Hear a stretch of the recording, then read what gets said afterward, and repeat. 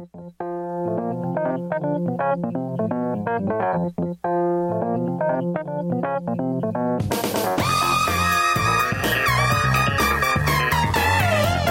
right, Joel Radio's back. How's it going, everybody? Another big podcast for you today. A returning guest. You earned your coming back to the show. Thank you so much. I think you did. I think you did. It's been long, but we'll talk about that. Oh, that's awesome. Thank you. But it's good to talk to everybody. Joel Radio here. The final show before the election. Yeah. And I'm not sure that I'm doing a show directly following the election, so I will leave that to others. Probably think twice about that, yeah. But I did vote, so I did that, and, if you want to know, I'll tell you, but hey, if you don't, that's okay, too. Do you feel like more of an American now that you've done that? And I was going to vote anyway, but, now it's like you can get an absentee ballot in Michigan by doing nothing, and so I got that. Anyway, my guest today, Jason Feilenmayers. Welcome back to the show, hello, Jason. everybody. Thanks for having me, Joel. Appreciate it. Comedian. You might remember Jason from Movie Mania of this year, right around Oscar time in February. Yeah. You were here. It's a good time. And you sat in with Corey Hall, who sort of kind of did the run-in on that one. We didn't expect him to be here, and then he was here. No, it was fun. Yeah, and you had never met him. And, no, I had not. And I couldn't believe that he didn't like NXS. And I was like, damn this guy. But he does was not great. like NXS. I loved being challenged. It was fun. Yes. We had a good time. And of course, afterwards, and I think I've told you this, he said, that Jason's really cool. We should have him back on. Oh, cool. And all that stuff. And of course, that's nice. That was, and I think I've said this on the show, but I was the last time I saw Corey Hall in person was that day. I'm sorry to hear that. So, but I'm glad you got to experience him in full here on the show. He's a good man, yeah. Yeah, and so anyway, so that was last time Jason was on, but with the pandemic, it's been hard getting guests in here, and but I think things are we've taken precautions. Yeah, we have. We're sitting 187 feet away from each other right now. No, Maybe not. No, we're good. Well, I have this. I think my innovation is this barrier of air. I like that. That blows between us. Yeah. Are we sure it's pushing things out in the right direction? No, it's pushing them all over to that wall, and then they're going to turn left and come right back. Exactly. And go directly into your lungs. You gotta just, I don't know, toughen up. I don't have an answer for that. I don't know either, but you do it, Nobody does. Nobody does. Listen, if I test positive, you'll be the first one to know. I will go, Jason, hey, just so you know. And the same. But we're doing that dance together. We were talking about the election. So, I voted, which was, my voting thing is, my ballot's 2 pages. Okay. A lot of it is college, all the public college. Right. What do they call that? The boards or whatever, board of commissioners. Yeah, the stuff most people don't pay attention to, but it's still important for your community. Skip all that shit. Right. That's what I do. I skip all that shit. Are you one check mark and you're done, or no? No. Well, look, you vote for the president, you vote for the Senate, you vote for. I think the local issues are big. Yeah. Like there's a parks millage for Oakland County. Well, I got to vote on that. Right. There was one about digital search and seizure. And it says, I guess it's statewide, where do you want to deny the police the right to search your electronic data without a warrant? Because apparently it is legal now or it's a gray area or whatever, so it's on the ballot now. Do you want to prevent the police from doing that without a warrant? And I said, yes, we should prevent the police. I would lean towards that. So that's a real sort of freedom thing, libertarian, which is sort of what I am, I guess. I'm not anything, but if I was anything, I'd be that. Yeah, I hear you. I would also be against that. I mean, obviously there are... there would be certain situations where you'd be like, no, I'm all for it, but you can't really have it that way. And then I held my nose and voted for Joe Biden. Oh, there you go. Yeah, which, Not a lot of enthusiasm. Well, my thing, and I guess if you listen to last week's show, when I talked about the documentary Totally Under Control and Donald Trump's and his administration's reaction to the pandemic, I said, I think we've had enough of that. Yeah. And I said, well, I could vote third party, which I almost always do. Right. Almost always do. Because I don't believe in the parties. I think the party system is wrong, but I said I'm going to vote for Biden in order to prevent Trump from winning. Sure. And that was my rationale. No, I think a lot of people feel that way.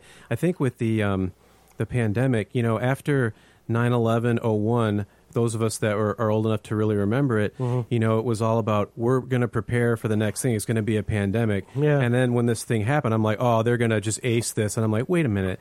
You had all this time. How did it go so wrong? There was no acing of anything. No, there was no acing. It was... and again, I don't want to harp on the documentary, but if you get a chance, it is on Hulu now, totally under control. Yeah. I mean, just the botches from... I know. And look, people make mistakes, and there's no time machine and going back and doing... Right. 9/11's one of those things that had a couple things going right. We would have stopped that. Right. But we didn't. And where does the blame lie? I think in that case, it's kind of hard to tell, or it's just, it is. This pandemic response was so bad. Yeah.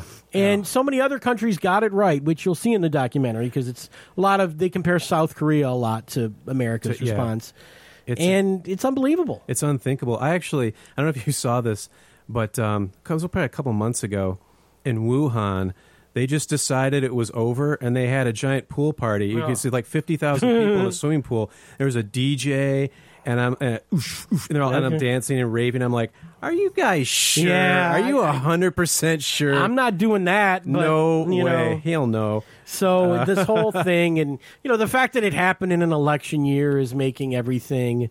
You wonder about any politician's motivation. Oh, are they sure. just trying to get reelected with this, or are they? Is this really what they feel the best course going forward is? It feels like a golden football for the Democrats. I mean, this is like the clouds parted, and even though it's a terrible situation, it wouldn't be smart for them not to try and use it to their advantage. But then there's a matter of what's moral and what's not. Are you politicizing the nation's health? A tragedy, right? And Trump, who got Exhibit A should be Trump and all of his staff and his family getting COVID. I know. But he also, this is my political analysis, is like, boy, he could have taken that. Yeah.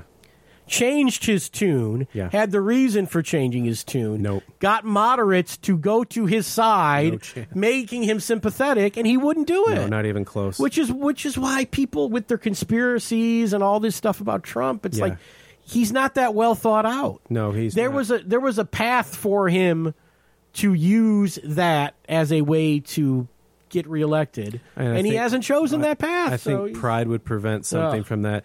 I don't know if you heard this, but there was originally a plan when he was coming out of the hospital and they nixed it, that he was, just imagine people would lose their mind. I don't know if you know what I'm talking about. Yeah, I've heard this, but tell people that haven't heard. For those of you that don't know, apparently the plan was he would walk out of the hospital, rip open his shirt, and have a Superman shirt on underneath, but people would have just lost their minds, and I think... I say I would have to laugh at just the audacity and the stones it would take to do that. Trump, I think we may look back on the Trump administration, and I think my feeling is this is how it's going to go. Okay. I think we are going to look back on this and laugh. I hope so. I think so. Yeah. I mean, now look, granted, if we don't have another civil war, I think we will probably... If we can avoid that. It's one or the... I don't know if it's one or the other, or some shades of gray in there. Yeah. But, I think we may just look back on, like, what the fuck were we doing with this guy? Yeah. How was he... How did he get elected? I mean, who fell for this stuff? When he was running in 2016, I remember specifically thinking, like... He almost seems like a mere reflection of a lot of us. I mean, I know now he's so rude and he's so brash and everything, but that's how a lot of us are. So at the time in 2016, I wasn't thrilled with him either, but I thought this somehow makes sense that this guy would be running, know? I think, in 16, and I talked about it on this show while it was happening, and I think I would even tell Corey this, he'd sit here and I'd say, I watch these speeches on, CNN or whatever, C-SPAN, when he was campaigning, and I go, these things are fun. Yeah. He's charismatic. He's like, it's wrestling. He's cutting promos on everybody. Right. And it's fun. Right. Like he was, he was very entertaining. Yeah, he was. He was doing things most politicians had never done before. But I also feel like, the fatal flaw, and I think where people that follow him don't get, is that they saw the way Trump behaved on The Apprentice. Yes. And they wanted him to run the country where he would turn to somebody he didn't like and say, "You're fired." And that would be great. And he would, tell the Chinese where to go and the North Koreans and all this stuff. And to some degree, he did those things. He kind of did. But it's like when you fired your entire cabinet in like the first 6 months. I'm exaggerating, but it's not. It's a bad look. The senior staff is not. They do not hold those jobs for a long time. It's a bad look. It's terrible. It's like your government is not efficient when you're firing everybody every couple of weeks. I think that's what people had this obsession, or maybe still do with reality TV. I've never understood that. Yeah. And then I think it was like, wouldn't it be cool? And they were like, probably for 6 months after the election, I would just be walking around and think like, the Chicago Cubs won a World Series, Cleveland Cavaliers won an NBA championship, Donald Trump's the president. What the hell is happening?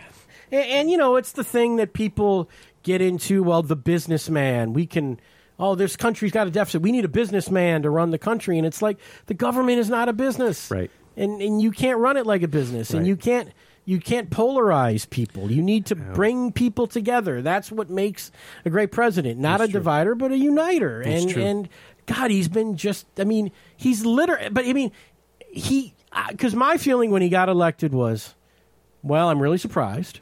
Yeah, I was too. But he's got to mellow out. Yeah, I thought he would. He's not, but no, he's been worse than the guy. I mean, that I think is a reason if you voted for Trump the first time, you can actually look at what he did and say, he actually didn't even do what he said he was going to do. Right. And the stuff that he did was far worse. Right. And, it's been a weird 4 years. I mean, you can support him, I guess, without having him be the president. Right. And maybe that's his future, is to be that outsider. Maybe. Kind of, the silent, not the silent majority, but you know what I mean? Like the contrarian thing that everyone will look to. Well, I think he kind of tried to do that with, and this is one thing that I found really irritating was the Obama birth certificate thing. Oh my God. Even if you don't like Obama, I just thought, who are you why are we listening to you? Who gives a shit what you say? Let me ask you a question. Has he figured that out yet? I hope so. Has he? I mean, well, I don't know what year he was really, that's really how he got involved in becoming president, was that birther movement. Ugh. And he was on, I was watching a clip of someone on YouTube was talking about QAnon, which is a whole nother story. Yeah, no, God. But, that started with the birther thing, and Trump was on there. And I'm like, you've been president for 4 years, dude. Like, how much more power if you want to prove that Obama wasn't born in the United States, you can't find a higher office to prove that. I think he did. I think at some point he kind of came out and said, yeah, I guess he was born here. I think there was a moment. I would say, too, though, just because we're finishing up closer to the election, no matter who you're pulling for, I think that if I were, in the Biden camp, I would see that, is a good alternative to Trump. But I feel like right now he and Kamala Harris are doing a little prevent defense. I feel like they're not aggressive. And I think that Trump is like a wild man unleashed. And if that's what you like, I mean, he did like 3 rallies in one day yesterday. And, I don't know about Biden, if his mental health or whatever, both of them, but I don't know. I don't know what approach is going to work. I don't know. If you think Biden should be on the attack and he's not, and that's what's going to... But I also think that so much of Trump's campaign is negative. That's true. That why give them any more ammunition? That's fair. Why, stand up on stage and say Trump's a bad guy, and he did that in the debates, and I think he did well in those. And I don't know. Yeah, then again, maybe it is a smart approach. It's...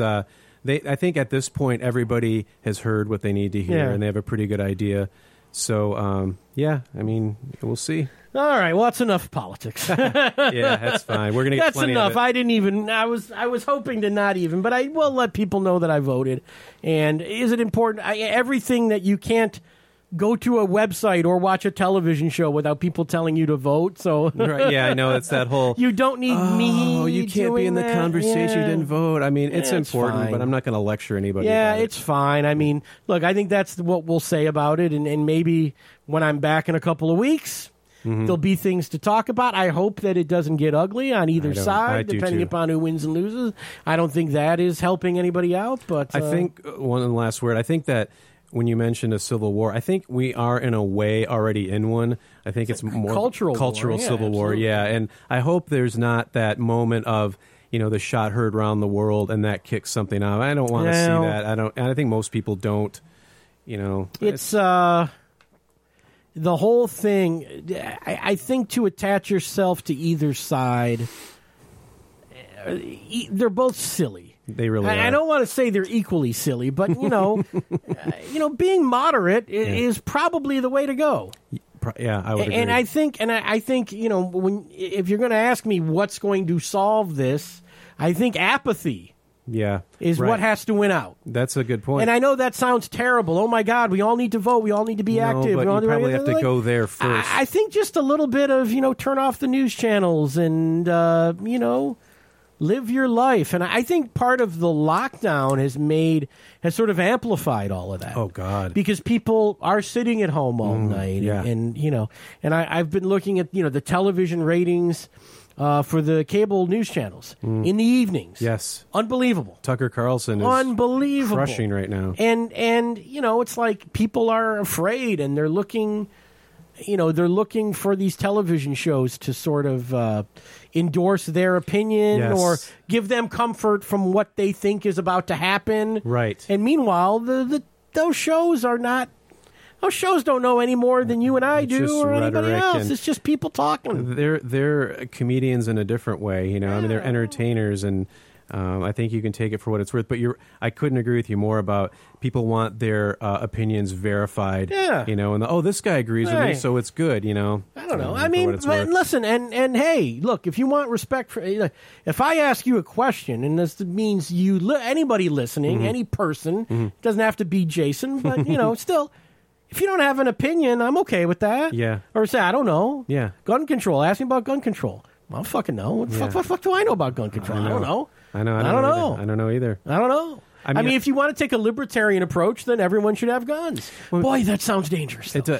So It's hard because it's because you're not just speaking for yourself, you're speaking for everybody. I think we forget that sometimes. Yeah. Like if you want to own an AK-47, I guess that's your prerogative, but not everybody wants you to have that. I don't know. And then you get some personal rights. I don't know. Yeah, I mean, you're right. I don't know. It's that thing where, there's two sides, and if you don't want to pick a side, I'm okay with that.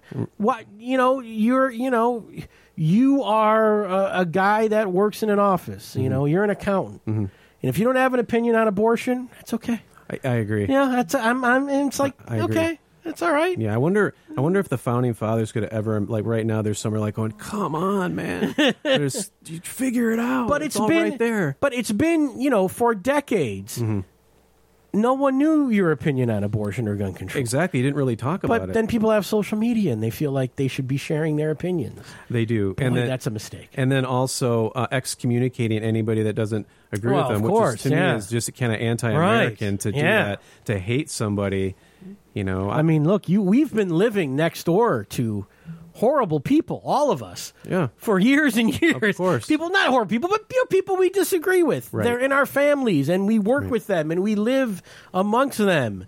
And that's been okay until the last decade. Exactly. Yeah. When no one had a problem with that.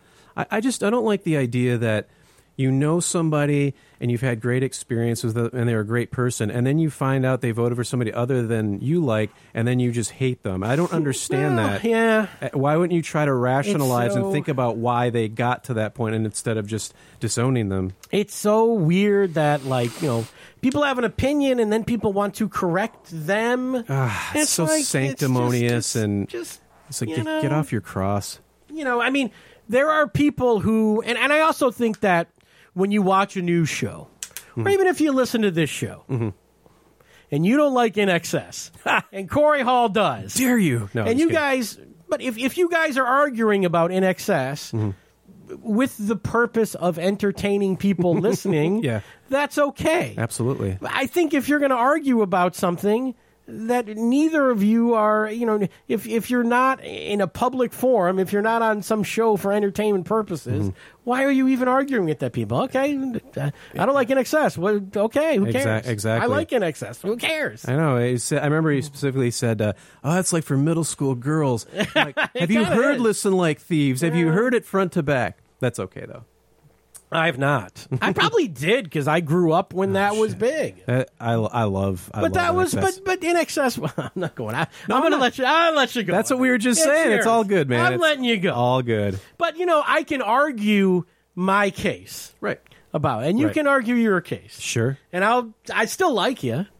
Ted Moss, Same. still my friend. Sure. He yelled at me for 2.5 hours last week. Yeah. And Right. and some hours when the show wasn't being recorded. And so it continued I after? still like talking to Ted. Of I course. still enjoy him. These people that we, and I mean this in all sincerity, the people that we have close to us that we disagree with, those are the people that you learn from and you grow from. And I would suggest to everybody, surround yourself, instead of like isolating yourself with just, hey, I'm going to hang out with people I vote for. Yeah. Hang out with people that, that have the opposite view of yours. Those Sure. are the good people, Yeah. man. It's And maybe you're missing out. And if your opinion changes on something, that's okay too. It is okay. That's probably cool. That's probably better. Well, we grow as we get more information. I think it would be ridiculous not to change your opinion. Well, I mean, even if you want to even talk about music, like there's stuff that I never listened to that I listen to now. Yeah.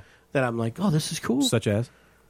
Crosby, Stills, and Nash. Yeah, I love Just them. as an example. Never cared about Crosby, Stills, and Nash until the last year. Yeah, I came to them pretty late too. But that's cool. Yeah, it is because it's out there. And I'm not, and I never hated Crosby, Stills, and Nash. Right. But they must have done 50 concerts in the town I live in when they were active, and I went to none of them. Exactly. And now you're like, damn it. And I'm like, man, I'd like to see those guys. I'm watching old shows of theirs and watching documentaries and stuff, and I'm like, these guys were cool. But that's fun because you can discover that Sure. throughout your life, Right.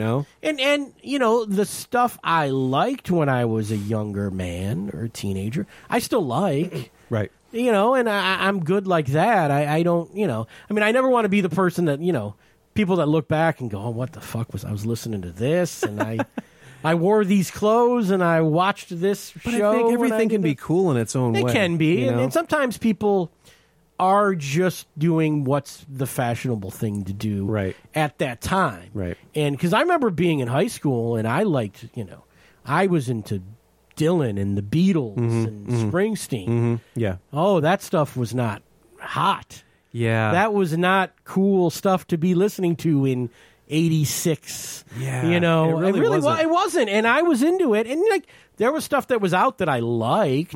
There was people making new music that I liked. Yeah. But I was also like, I can't get into Bon Jovi really. Poison. Motley Poison. Crue. Yeah, I was like, there were some things about that I liked. But there was a lot of stuff that I was just like, yeah, this ain't for me. Same era. I was Yeah. probably listening to Echo and the Bunnymen, The Cure, The Smiths. But then, and then I had music snobbery because I have an older sibling, older sister, but then now, I put on Poison, and it's like, yeah, this stuff's all right, Yeah, man. right. It's something to go to the bar to. Yeah, and I get, mean, when you take things out of when they were made, yes. it feels like, and part of that is that tribalism of Oh God. these guys listen to this and you guys listen Goth to people, this. skaters. And I was kind of yeah. like listening to whatever I want, and my contemporaries weren't into what I was into, but I think they eventually came around to it as they matured and got older, and, Yeah. were like, oh, okay, that is cool. And all my buddies listened to, what was considered classic rock then, and then now I couldn't live without that stuff. Yeah. I love it. It's so great. But Yeah, look, I mean, and there's certainly stuff that I hated then that I hate now. sure. And I guess I don't hate anything as much as I used to because again, well, let those people listen to that. well, the punchline of music punchline is always that in Nickelback, how bad they are. But you know what? Those I don't listen to them. I have nothing against Yeah. them. Those dudes make a ton of money. sure. They tour all over. Right. Somebody's listening to them. Right. So good for them. And but I think here's the thing. I think a change that happened, and this was a media thing or maybe a technological thing, was when you had the radio, and that was where people were discovering music and listening to music. Right. There were bands that never got played on the radio Right. because they were playing garbage. Right. you, as a fan of these bands, fan of like in the 80s, the Replacements, the Pixies, right? Oh, God. They weren't on the radio. Exactly. And who was on the radio? Well, Poison and Bon Jovi were on the radio and stuff. And it was like, why is these bands are so much better than those bands? And eventually, when they did have alternative radio, then you have your Nirvana breakout, and Pearl Jam breaks out, and Alice in Chains. Smashing Pumpkins. Yeah, and it's like, well, yeah, because that became the thing. So I think there was a resentment amongst people like me where the things that were really popular were shitty, just because the things that I liked couldn't get exposed in that way. And I think there was such a cool factor to that. I mean, the Replacements album, Tim, I just think is a masterpiece. And I've only discovered it in the last few years. I'm like, what the hell was I doing that I wasn't listening to this in high school? Yeah. But there is that cool factor of like, hey, let's listen to stuff nobody else is listening to. Now you're cool. Yeah. And like, oh, you guys are listening to that stuff. Look at me. I've got, Kiss Me, Kiss Me, Kiss Me on vinyl. Right. And we're going to play that, Well, it's, I think it's, if you're going to be a person that's going to evolve, maybe your tastes change. Yeah. And that's okay. All right, let's talk about comedy. Yes. Because I know you from comedy. You took my advanced comedy Yes, class sir. some time ago now. I can't remember exactly when. It's been about a year. About a year? Okay. Yeah, it's a good time. And Great time. You've been doing shows, and you've been doing shows during the pandemic, which I haven't been doing. Yes, I have. At least a little bit. Well, what kind of happened was right when the pandemic hit, I was just coming off of kind of 4 years, got tough mental time, which is what put me into comedy in the first place. So then I kind of got this idea that, we all need to laugh, but then like, what if we combine laughter with like being aware of mental health? Okay. So then I started what we call the Doomsday Shelter comedy, which actually started out with my good comedy friends Brandon Ponky and Matt Kahn tagged me on Facebook with, it was like Joke-a-thon 20. Everybody was doing like a video joke. And I just recorded myself reading my Rate My Professors ratings. I don't know if you guys are familiar with that. I used to be a college professor, and if you go on there, it's like people rate you, and they say things they probably wouldn't put in the review that you turn into the school. Yes. So I read those in the voices of the students that I thought wrote them, like angry teenage girl and like total stoner, and like we did that. I did that for a few minutes, and I put it up, and I didn't think anybody would like it, and it just blew up. Okay. So then we started working on, can we do some shows, and now we have a website, which is actually like the idea behind the website was when I was at my lowest, I was sitting at my laptop one day. And my complete accident, my arm bumped my mouse, the screen came up, it was YouTube, and it was Bill Burr doing that bit about, was it that motherhood isn't the hardest job? Okay. And I watched it, and I had just seen Craig Shoemaker at the Castle. Okay. And I started talking about comedy, and my wife said, I think it would be really good for you, this is like a year and a half ago, it would be really good for you to take one of the comedy classes to help you break out of this depression. And I'm like, no, and I resisted. Then I walked into Bill Bouchard's class, and it all took off. So there you go. What we're doing right now is sort of the culmination of that. Like, let's get people happy, let's get people laughing. Right. And then the website also has a lot of different stuff for people who are struggling. So, cool. Yeah. And Thank you. You're going to be back in the advanced comedy class. I am. I'm so excited. That starts November 7th. So if you're listening to this, there's still a few spots, but you have to get a hold of me. So joelthecomic@gmail.com or hit me up on Facebook. I've got 4 or 5 spots. People sign up and drop out and stuff. So it's going to be a little fluid thing. So just send me a message and I will let you know. But it starts November 7th. It's 6 weeks. And, I think for a lot of, because I know who's signed up. Mm-hmm. And what we've got now, I think, is a lot of people who they haven't been doing comedy for the last 6 months. Sure. And are feeling rusty and want to kind of refresh themselves. Yeah, I think that's great. We're going to work with them, and so that'll be exciting. Some real good people there. And some people I don't know. Mm-hmm. Some people who finished Bill Bouchard's class in February and then didn't have a chance to do the advanced class. Sure. It's an exciting time. There's a lot of interest based upon the reaction to that. Mm-hmm. And probably Bill as well. I haven't spoken to him, but a lot of interest in comedy. Yeah. Now, people doing it. which is nice. And doing it for the first time or continuing to do it, because I think, and I think I made the joke with somebody, maybe it was Bill Hildebrand sitting here with me, and I go, you know what's frightening is the amount of people who have been laid off their jobs, who are working from home, who decide, you know what, I should really be a stand-up comedian. So that's frightening. You knew that was going to happen. That was the revelation you had in the middle of lockdown. Sure, that is. But that's great, too. I mean, it is great. Whatever yeah, gets you through. Jokes, No, I know. And for those of you listening, if you're thinking about taking Bill Bouchard or Joel's class, I just want to tell you, it really is, it's such a good time. And I can tell you that without sounding too corny or sappy, it actually saved my life. It saved my life. It brought me back from the brink. Absolutely. I'm glad to hear that. Thank you very much. I don't think I'd be here, honestly, if it wasn't for that. Wow. So, and hopefully, you know, you don't need quite as dramatic a resurrection, but I think the best part, I've told Bill this many times, I would tell anybody the best part about doing Comedy Metro Detroit is the friendships and the relationships you make with people. You know, it's always, anytime I go to an open mic or a class, it's like a party. It's a party, and you get to make each other laugh. It's great. Well, it is great. The hang is certainly, especially in the early days, that is a great thing. It is. You know, in a way that goes away, I think, as you go further in comedy, because, you know, you're not doing shows with 10 other comics. You know, there's 3 of you, the other 2 guys you've never met. Right. And, you know, your best friend in comedy is in some other town doing his show that night. And you're not necessarily working together. And so it does become a little more of a grind, a little more of a job. It does, yeah. I think then in the beginning, you know, it's sort of that, you know, you've got that whole, like, army buddy thing. Where, Right. You know, Foxhole. Yeah. Where, you know, we went to war together. Exactly. War buddies, you know. Yeah. And, you know, and as you get, you know, so I think sometimes the best friends you make in comedy are those people you meet. Yeah. The first year of doing it, or the first 2 years of doing it. A couple rungs on the ladder up, those people. When we did our first show at the Fenton Winery and Brewery, end of September, I'd never run a show before, and I had, ever since I started going to mics, I take mental notes, I study everybody, and I have an idea of people that I want on the show. And I threw out like 12 invitations thinking we'll get 6 comics. They all said yes. Oh, yeah. So I had a show. My wife, Amanda, had never done stand-up, was the MC. And then we had 12 comics, and I was a little worried about that. They all did 8 minutes, but people loved it. Okay. And it was so much fun. And the people who did that show with me, I am forever grateful. Yeah, I mean, that's great. They are friends.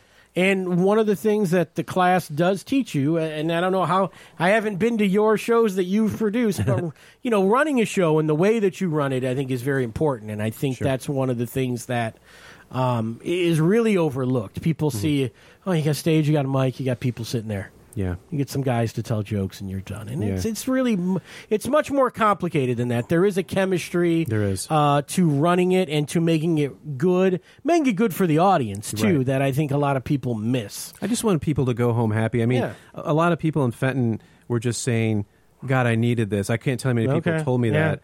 And that felt really good. And we had such a nice, diverse group of comics, and they all brought something different.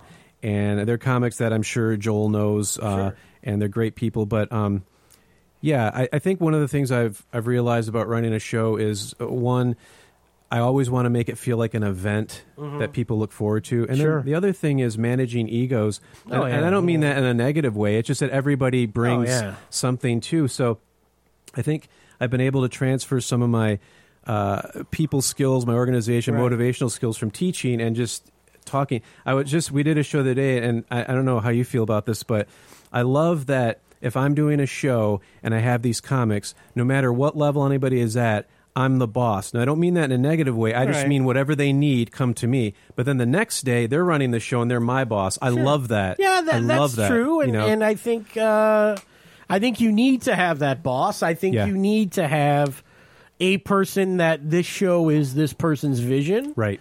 Because I don't think, sometimes I look at these shows and I don't know if they're shows or even like there's clubs where it's like, this is a production of 6 different comedians. Right.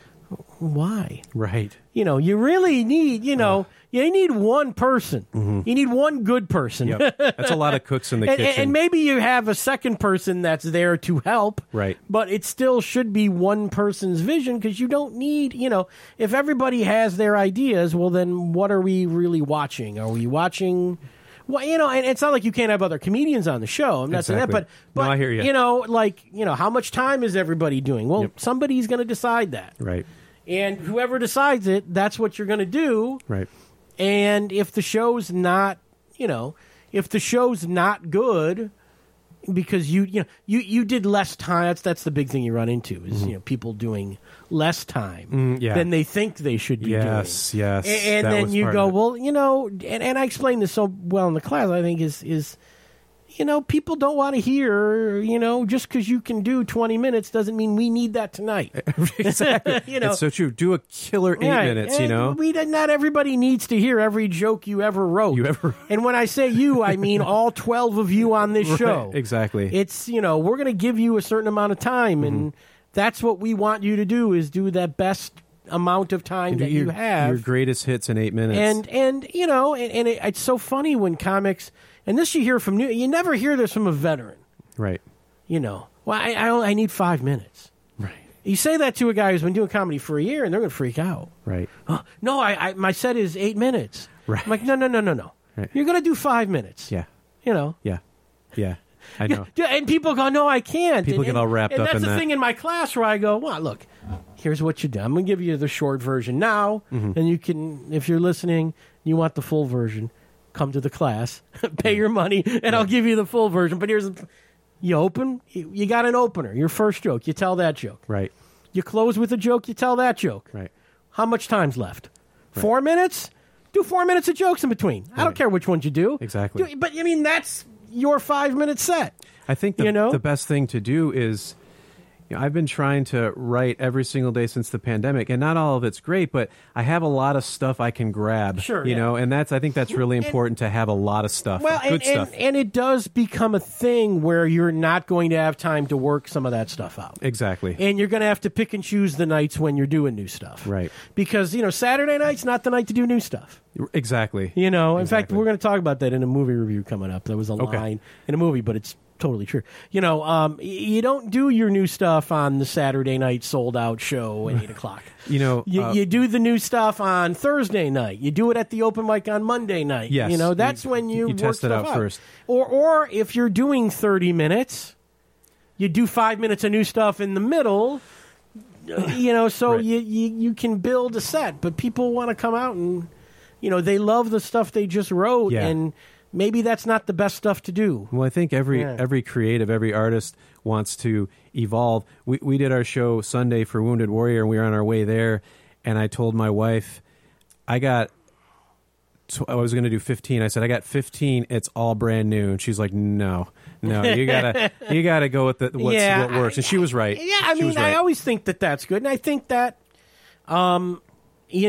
people want to see you at your best. Right. They don't want to see you working on stuff. And you're doing yourself a disservice if you're not going to do your best jokes. That's a good point. Yeah. Because, with most shows, and not all shows, but with most shows, someone is watching you that can either give you more work, give you better work. That's a good point. Yeah. And this is not necessarily, this could be the club manager, the club owner. This could be one of the other comedians on the show. Exactly. It could be somebody in that show who has, and I see this all the time at Comedy Castle where, I got this Christmas party coming up. I need a comedian. You want to come do it, If you're not giving somebody their best show, that might be a thing where you're not going to get that invite. You may never know if you don't get it. Right, exactly. But you're more likely to get it if you gave them your best stuff. That's and so good advice. Doing your best stuff, and I think a lot of it too with young comedians is that you go to shows and it's just comedians in the show. Maybe a couple civilians. Yeah.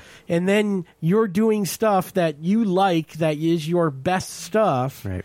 And the comedians aren't laughing because they've heard it before. They've heard it, yeah. And so it's that guy that walks on stage that is doing all new stuff that comedians sort of go crazy for as an audience. Sure. Oh, this is new stuff. I'll listen. Oh, I've heard this stuff before. It's so refreshing, but you have to find that balance. It's like you can do that, but you also got to use those open mics as practice for the big show. Yeah, of course. That's what they're there for. I've seen this a million times where guys, they're trying to get in at the Comedy Castle, let's say. They want to get booked, and Mark Ridley throws them on a Wednesday night open mic and says, all right, let's see how good you are. And these guys who I may have seen on the Monday night at the New Way Bar. Right. Or some other show. Right. Just going up and just talking off the top of their head and roasting the audience and all that stuff. Yeah. And they try to come on Wednesday and put together that 6-minute set.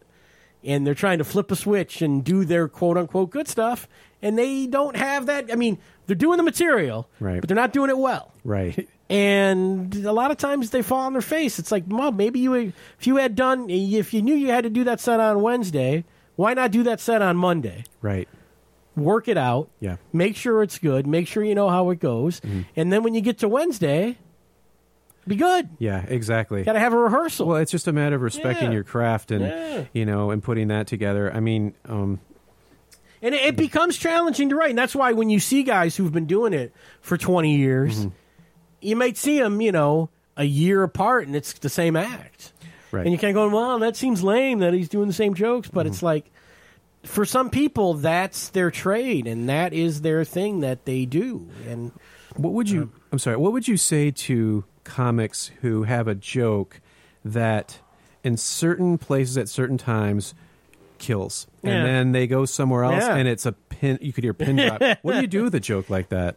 I mean, I like the idea of just ramming it back at them, but I don't know. The answer that people don't like to hear is that you should drop that joke. Yeah. But, and I say that because people go, well, I love this joke, and I love this thing that I wrote, and it means something to me. I care about this. Right. And that is what you should write. That's my advice if you're trying to write material. Write what you care about. Write what's unique to you. Write what is, stuff that, no other comedian could do because it's so unique to you and your life. But yeah, there are audiences that aren't going to get that.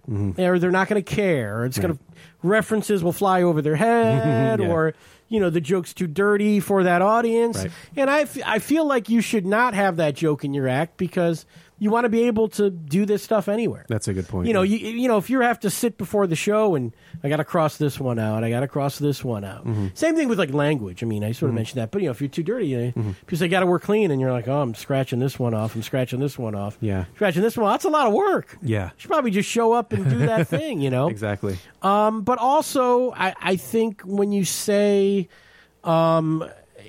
picking and choosing where you do it, it's not, some people will, like you kind of said, and I'm put words in your mouth here, but I'm just going to do it anyway.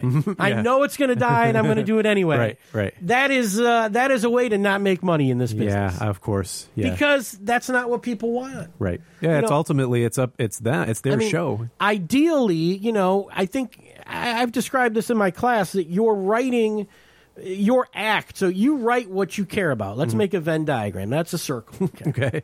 Then you have what the audience liked of what you, and that's another circle. Right. And they intersect in there. Yeah. And that is your act. Okay. The intersection of those two things is your act. Okay. These are the things that I care about. These are the things that the audience really likes in my act.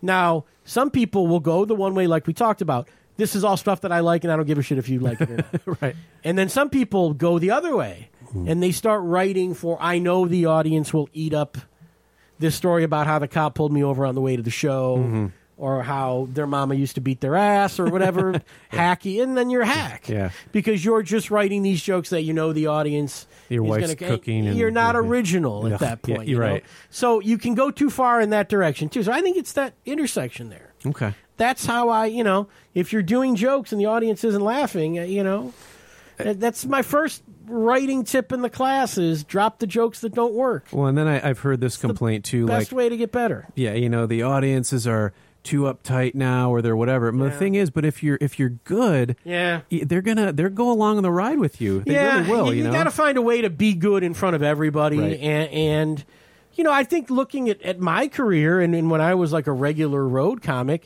I was more I was more in the mindset of I'm doing this anyway. Yeah. Right. And my feeling was I could do the Comedy Castle on a Saturday night, and I could do every joke that I wanted to do, and they'd all hit. And then I would go to a small town, and it wouldn't hit. But my feeling was, well, I did this at Comedy Castle. That's the real venue. That's the real show. Of course. This is the audience that counts in these small towns. Doesn't matter. And small towns kind of don't matter. But then it becomes a thing where, an agency books this show and the guy who owns the club saw you not do well. Exactly. He tells the agent, then the agent doesn't want to give you work because he heard you didn't do well. Right. And you're like, well, I did this show, and, so... So would you suggest adjusting the set for different places? It's hard, it's one of those things you kind of never figure out, or if I've never figured it out exactly. Okay. I'm actually relieved to hear that there's no definitive answer. But I think, here's how I would describe certain people's acts. The guys that have acts that work every single time, it's not so much the material necessarily that makes like those small town shows not work. Mm-hmm. Sometimes the small town shows don't work because the PA is bad.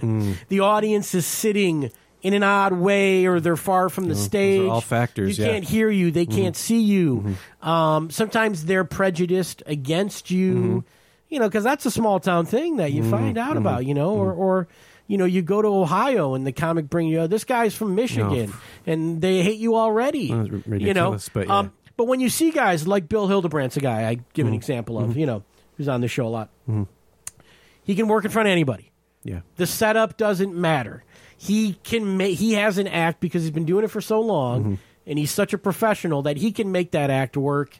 If the lights are bad, if the stage is bad, no, he'll come off the stage and talk about what a shit show that was, right, and how he hated being up there. But that audience had a good time. Me, my in that same setting, I would just, some of those shows, I would just be like, get me off this stage, right. Yeah. I don't want to work any harder than I have to. Right. I'm not going to, because some comics will stop and they'll talk to the audience and they'll bring people up on stage and they'll do all these little tricks and things that you can do. Yeah. But I was always a purist wherein I was like, this is the act and the act is good. And I believe that the act is good. And if you don't get it, that's your fault. There is a sense of that too. Yeah. And that led me to my lack of success was that would be a recipe for being where I was, but that's okay, I think one thing about the pandemic, when I look at some of these shows, is that if I was somebody who was looking to perform, that would drive me crazy. Right. I think. I haven't been to one of the shows, but the people being far away from you, oh God, yeah, people being in masks. Whatever other restrictions that there might be on somebody, and it's so contrary to what the experience is supposed to be. You want people sitting close together. Oh yeah, and that whole communal thing which you don't have. So, to me, that is going to be a challenge for people. Yeah, especially when you talk about. Look, I think there's shows, and I certainly see people put up pictures of their audiences, and I'm like. There's 8 people at these tables. Nobody's in a mask. It's right next to the stage. Like, I ain't doing that either. Right. Not right now. Exactly. There'll be a time to do that. So that makes me nervous, too, as absolutely. a comic, where I'm like, I'm going to do this gig, and even if you're paying me $100, $200, like, I don't want to get COVID, man. Exactly. That ain't worth it. Yeah, even if you feel strongly that you'll survive, who wants to be sick? Yeah, who wants to be sick? And what are we doing for them? I mean, part of me is like, let's not do anything for a while. But I understand both sides there. And look, the Comedy Castle is reopening. Yeah. I'm teaching my class. We're going to be open for shows starting November 5th, Thursday, Friday, Saturday. There will not be open mics. I said this on the last show. Okay. And that is because of the sharing of the mic and the, you imagine, and because you've been there, but when you have that back hallway behind the stage on an open mic night. Pretty tight. And it's tight. So I think even when we do bring back those shows, people are going to be coming out of the audience, is my guess. That'd be cool. For a longer show. So that's a thing that we may end up doing. But for now, no open mics and stuff like that. So, we've got to make that, everybody's going to be spread out. Right. And, that's going to be weird, but I think we're selling 100 tickets a show and, in a 400-seat room. 400, yeah. We're going to have 100 people. And so it's going to be challenging, and I'm going to be working in there at the door like I've been doing, so that I'm coming back to that, which is going to make me a little bit nervous, and I'm sure I'll be wearing a mask the whole night. I was going to ask you if you're going to mask up. I mean, I'm assuming that. We're having a staff meeting next week, so I'll know more, but... Yeah, I think that's going to be the case. So it's going to change things. I hope that audiences, and you can tell me, I'm sure this probably has happened in your case, where people understand that. They understand the restrictions. They're grateful that they're just able to go out and watch a thing. They are, yeah. And they're okay with it. Does that sound about right? That is the I think, whatever precautions the comics want to take on my shows, 100% behind that. Yeah. Precautions, the venues. The 2 shows we've done so far have been outdoors. Even the one on Sunday, we had a heated area. But now as I'm booking shows for December, January, February, those are going to be indoors. And when I talk to those owners, they're very enthusiastic about doing the shows. But, they almost don't want to work within the parameters because they're frustrated. They're frustrated, and they do, but they're frustrated. I've talked to people that work at some. This is not the Comedy Castle. Just so everybody knows. Yeah. Where one guy said, "I'd rather just pay the fine and be open at full capacity." I can understand. Another guy said to me, he said, "Well," I said, "Well, how do you get away with the bar is packed?" And he said, "We'd rather ask for forgiveness than permission." And so people are too. Flaunting. They're breaking these laws in ways that they shouldn't be doing. Yeah, I understand that thing about I can't make money at a quarter capacity. Right. I get that. Right. And I don't know what the solution for those people is. You can also not make money at zero capacity. Well, I mean, that's the thing. And if you know how a business runs, you could actually make less money being open than closed. Exactly. Because your expenses are higher. So a lot of moving parts. My wife and I own a fitness center, Pure Bar Grand Blanc, but we were closed for a while, and we did. My wife was teaching, and her instructors were teaching virtual classes, and people like that. And then now we're open again, and we're just, it's just weird to walk into a fitness center wearing a mask and then to start to exercise with a mask. And as far as, kind of deciding where your line is on what to do, I can only speak for myself that coming off of my own personal experiences, for 4 years I was basically living to die, and now I'm dying to live. And so all of this is, I don't want to say extra frustrating. Everybody has their struggles, but it's very frustrating to me.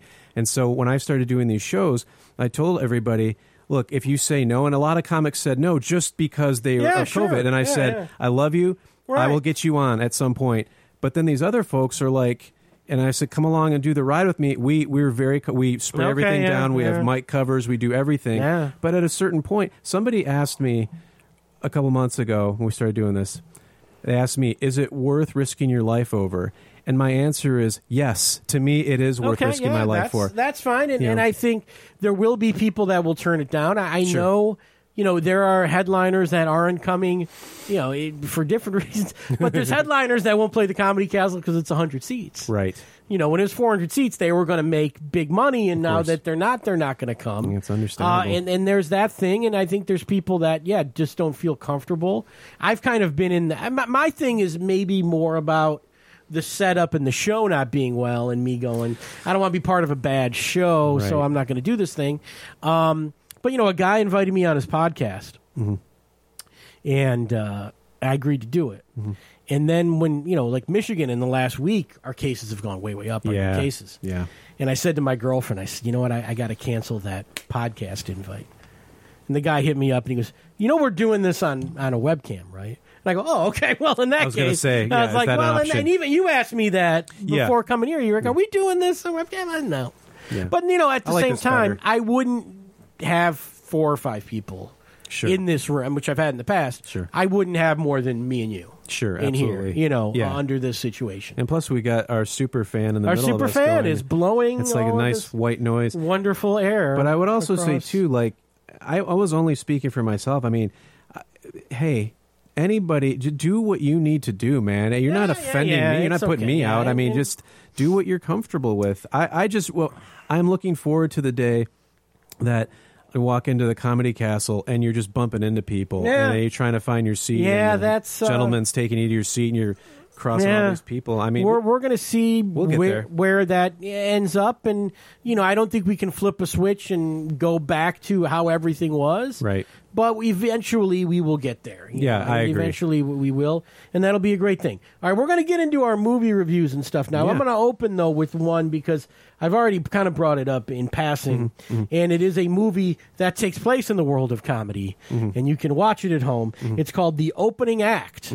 This is Steve Byrne directed this movie. Do you know who Steve Byrne is? I do, yes. He was on a TV show called Sullivan and Sons, and I didn't really see much of Sullivan and Sons, but I do know Steve. Okay. Because Steve, which is so funny watching this movie, and my girlfriend hating my guts because I kept going, I know that guy. I know that guy. I've had lunch with that And you guy. know everybody, That guy's that's my why. friend. And it's literally a movie where every single person in the movie, every character is played by a stand-up comedian. Okay. I'm going to just give you some names right here. So Jimmy O Yang is sort of the star of this. Yeah. He's the young comedian, the quote-unquote opening act. Yeah. Okay. He ends up opening for a fictional character played by Cedric the Entertainer. Okay. He's the veteran headliner. He hangs out at the open mic with Ken Jeong. Okay. Yeah. Of Hangover fame. Of and also Hangover as a stand-up. fame Yeah. and Masked Singer and Yeah, all this stuff. The club manager at the Improv, where he ends up opening for, is played by Neil Brennan. If Oh, you know nice. Neil Brennan Yeah. from Chappelle's Show and Right. all that. Whitney Cummings shows up to do a guest spot at the club.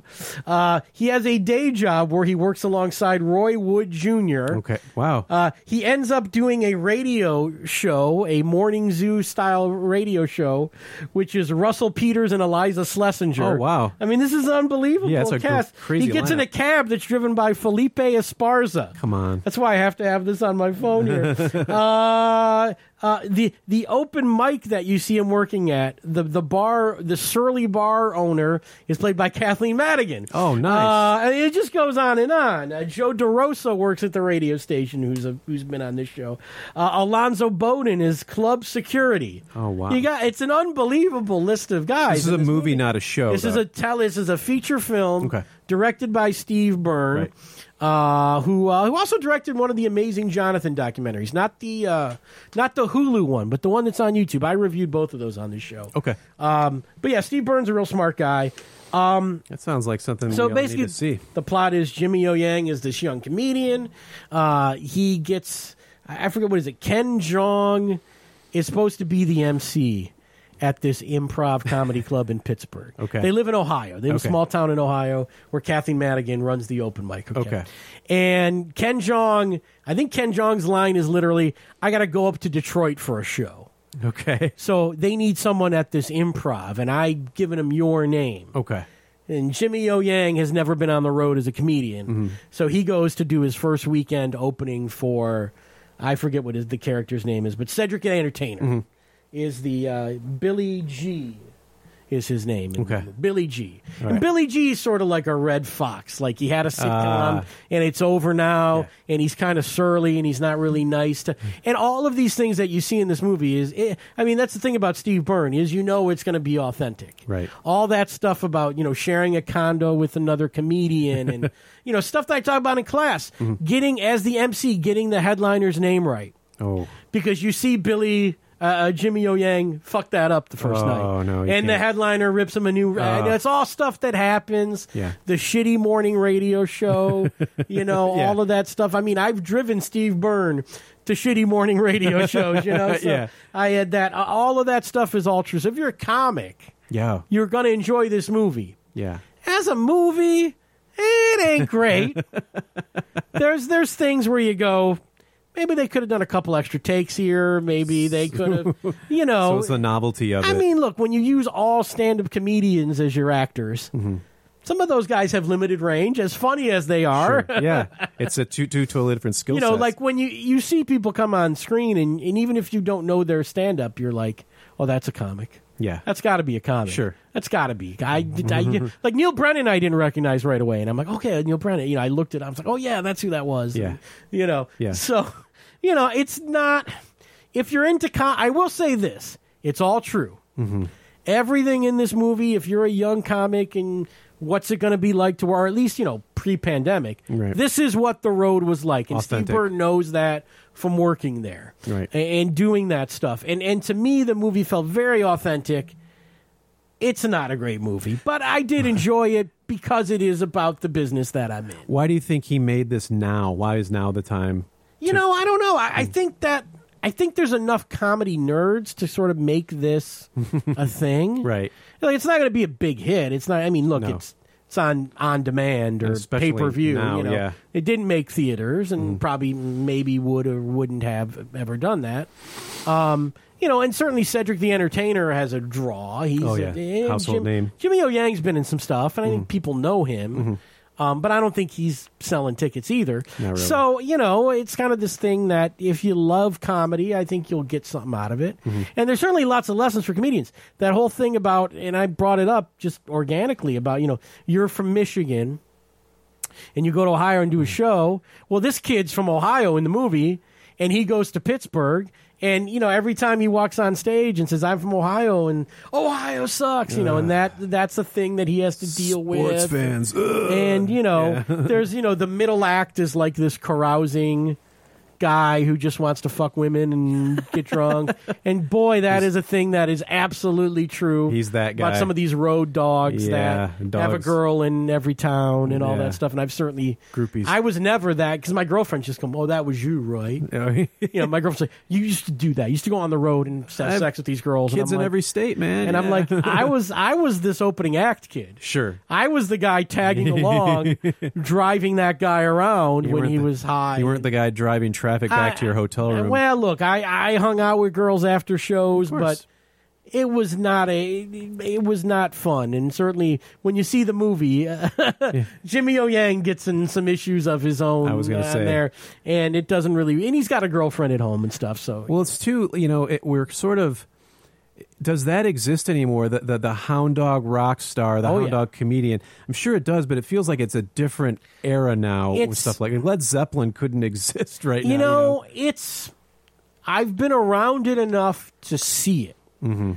I've seen it like in this movie, the way they do it, where it's a guy who's not famous, but he's charismatic. Right. And he's got to really work those girls that are in the room with him. Sure. On that night. Right. Like that's what they say in comedy. Like, you're a rock star for like 30 minutes after the show in that bar that you did the show in. Sure. Right. Maybe you go next door and there's people from the show and they know you and you have that little tiny bit of fame because you just did the show. Yeah. But you don't have it other places, Right. At the same, so you kind of got to, if you want trying to get laid after the show, you got to be on it, Sure, of course. And the other thing that you'll see, though, is if there is a guy who's been on television or the movies, that those guys I've seen will have people from Twitter, maybe, that they're hitting up, and, Wasn't that kind of what Chris D'Elia was? Isn't that kind of what got him in trouble? I think he was accused of that, and I think he chose some of the wrong people. Yeah. But, I've certainly seen where,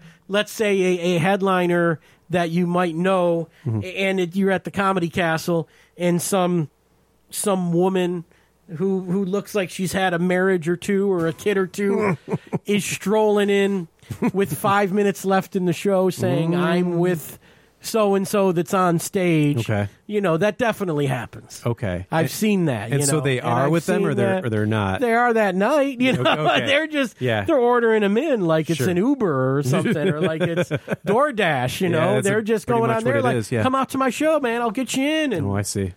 Joel, I got this, my friend showing up. You going to let her in? Yeah, okay. Yeah. Like, that's a thing that happens. Oh, does it? But if you're not famous, you got to work. Yeah. You have your pick of who's in that club that night. Right. And that was the thing for me on the road, is like, some of these guys didn't care who was in the room that night. Sometimes I'd look around the room and going, I wouldn't put my dick in one of these girls if you paid me to. So for me, I was a little more like, even when I was single, I'd go out on the road and go like, I'm not interested in fucking these women. Well, I'd rather go back to the room and sleep or get some food or something. Oh, a man has to have standards. I always say you are who you sleep with. Well, that's true, And I will tell you that there are guys who have no standards whatsoever. Oh, I know some of them. Yeah, I know. And maybe that's something that applies to daily life and not just show business. But I always feel like if you're the guy who's just hooking up with whoever, I feel like you are the lawn in front of the house and it's overgrown. You've got engine parts and concrete blocks and stuff.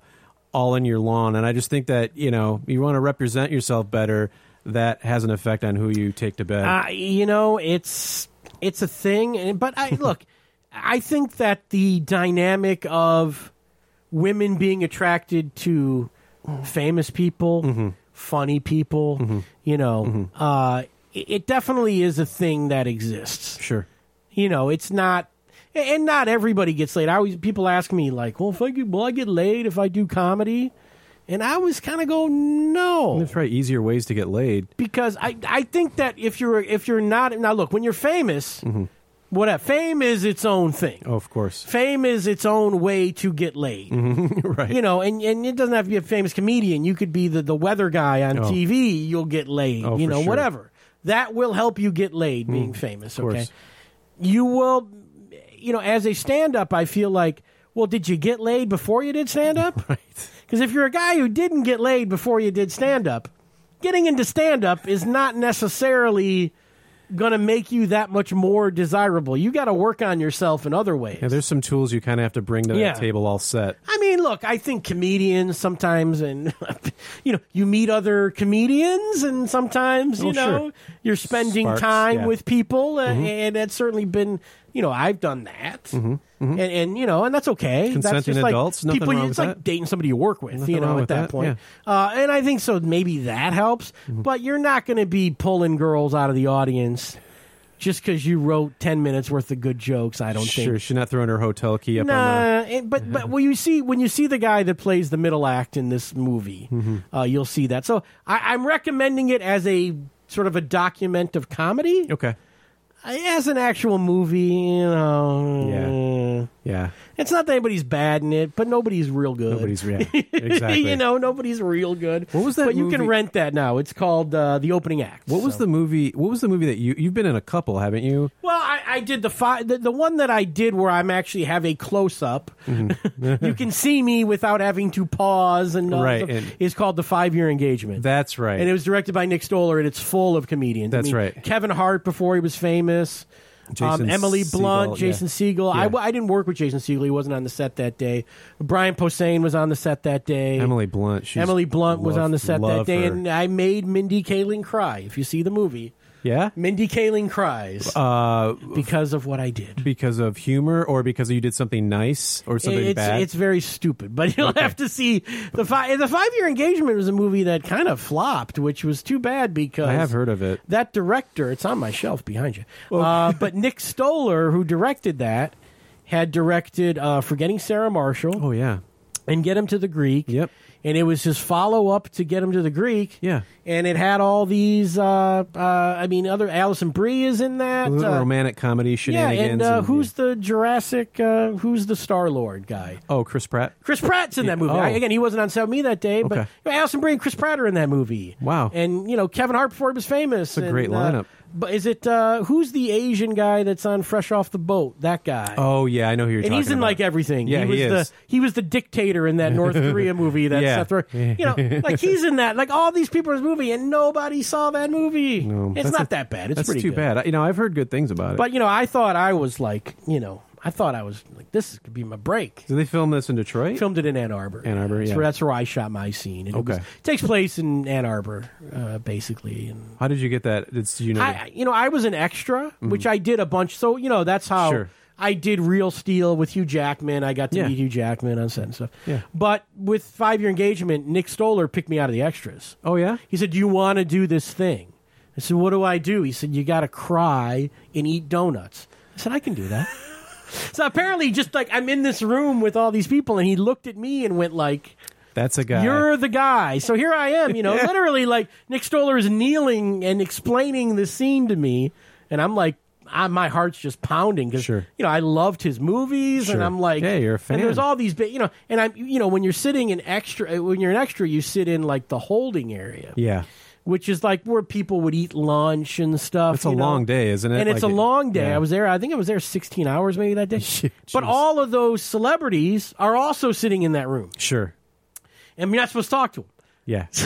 So here I am, 10 feet from Emily Blunt and Mindy God, Kaling. I love Emily and Blunt. it's like, Yeah. I think The Office was still on at that point Wow. that I did this movie. So here I am, like Mindy Kaling's right over there, and I'm like, I'd love to talk to Mindy Kaling about The Office, but you can't. Right. So you're talking to all the other extras, and you wait for your turn to go in and do that.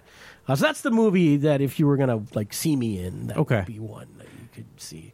And it was on TNT like pretty regularly in Was it? rotation. I don't know where. No, I'll check it out on Vudu. Yeah. That's one of the things I really like about, you're talking about being surrounded by really talented people. I love about comedy is that most of the time your heroes are accessible. Most of the time you can go meet them. You can talk to them and strike up. I've struck up a couple of friendships, and they're really cool and open to that. I remember asking you in class one time if comedians coming out after is required in their contract. And you said no. But most of them do. But most some of don't. them do, and some of them don't. I think in the age of I think they come out for two reasons. Mm-hmm.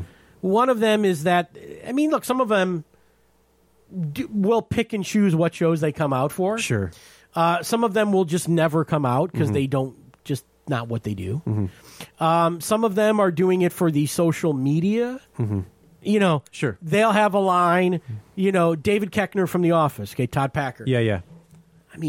300 pictures every show. Yeah. I was the guy taking the pictures. Were you? Yeah. And David was like, we got to get them in. We get them out. They got 5 seconds. And, do it because they know those pictures are going to end up on social media. I met David Koechner, which incentivizes people to go to the show. Because then people start going to the show, not because David Koechner's funny, which he is very funny, but they want to meet David Koechner from The Office. Of course. So they'll go to the show and they buy their ticket and they want to meet that guy. That's how all of like those Facebook stars and YouTube stars. Yeah.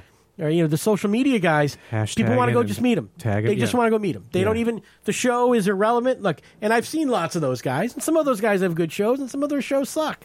But everybody wants to meet them, so that's why they do it. And the other one is to sell merch. Oh, of course. I've got T-shirts for sale. Mm-hmm. Well, if they go out and sell them, they sell more shirts than having the guy that works at the club selling them. Sure. Oh, yeah, because you get that interaction. Right. The only, there's a comedian that you and I talked about.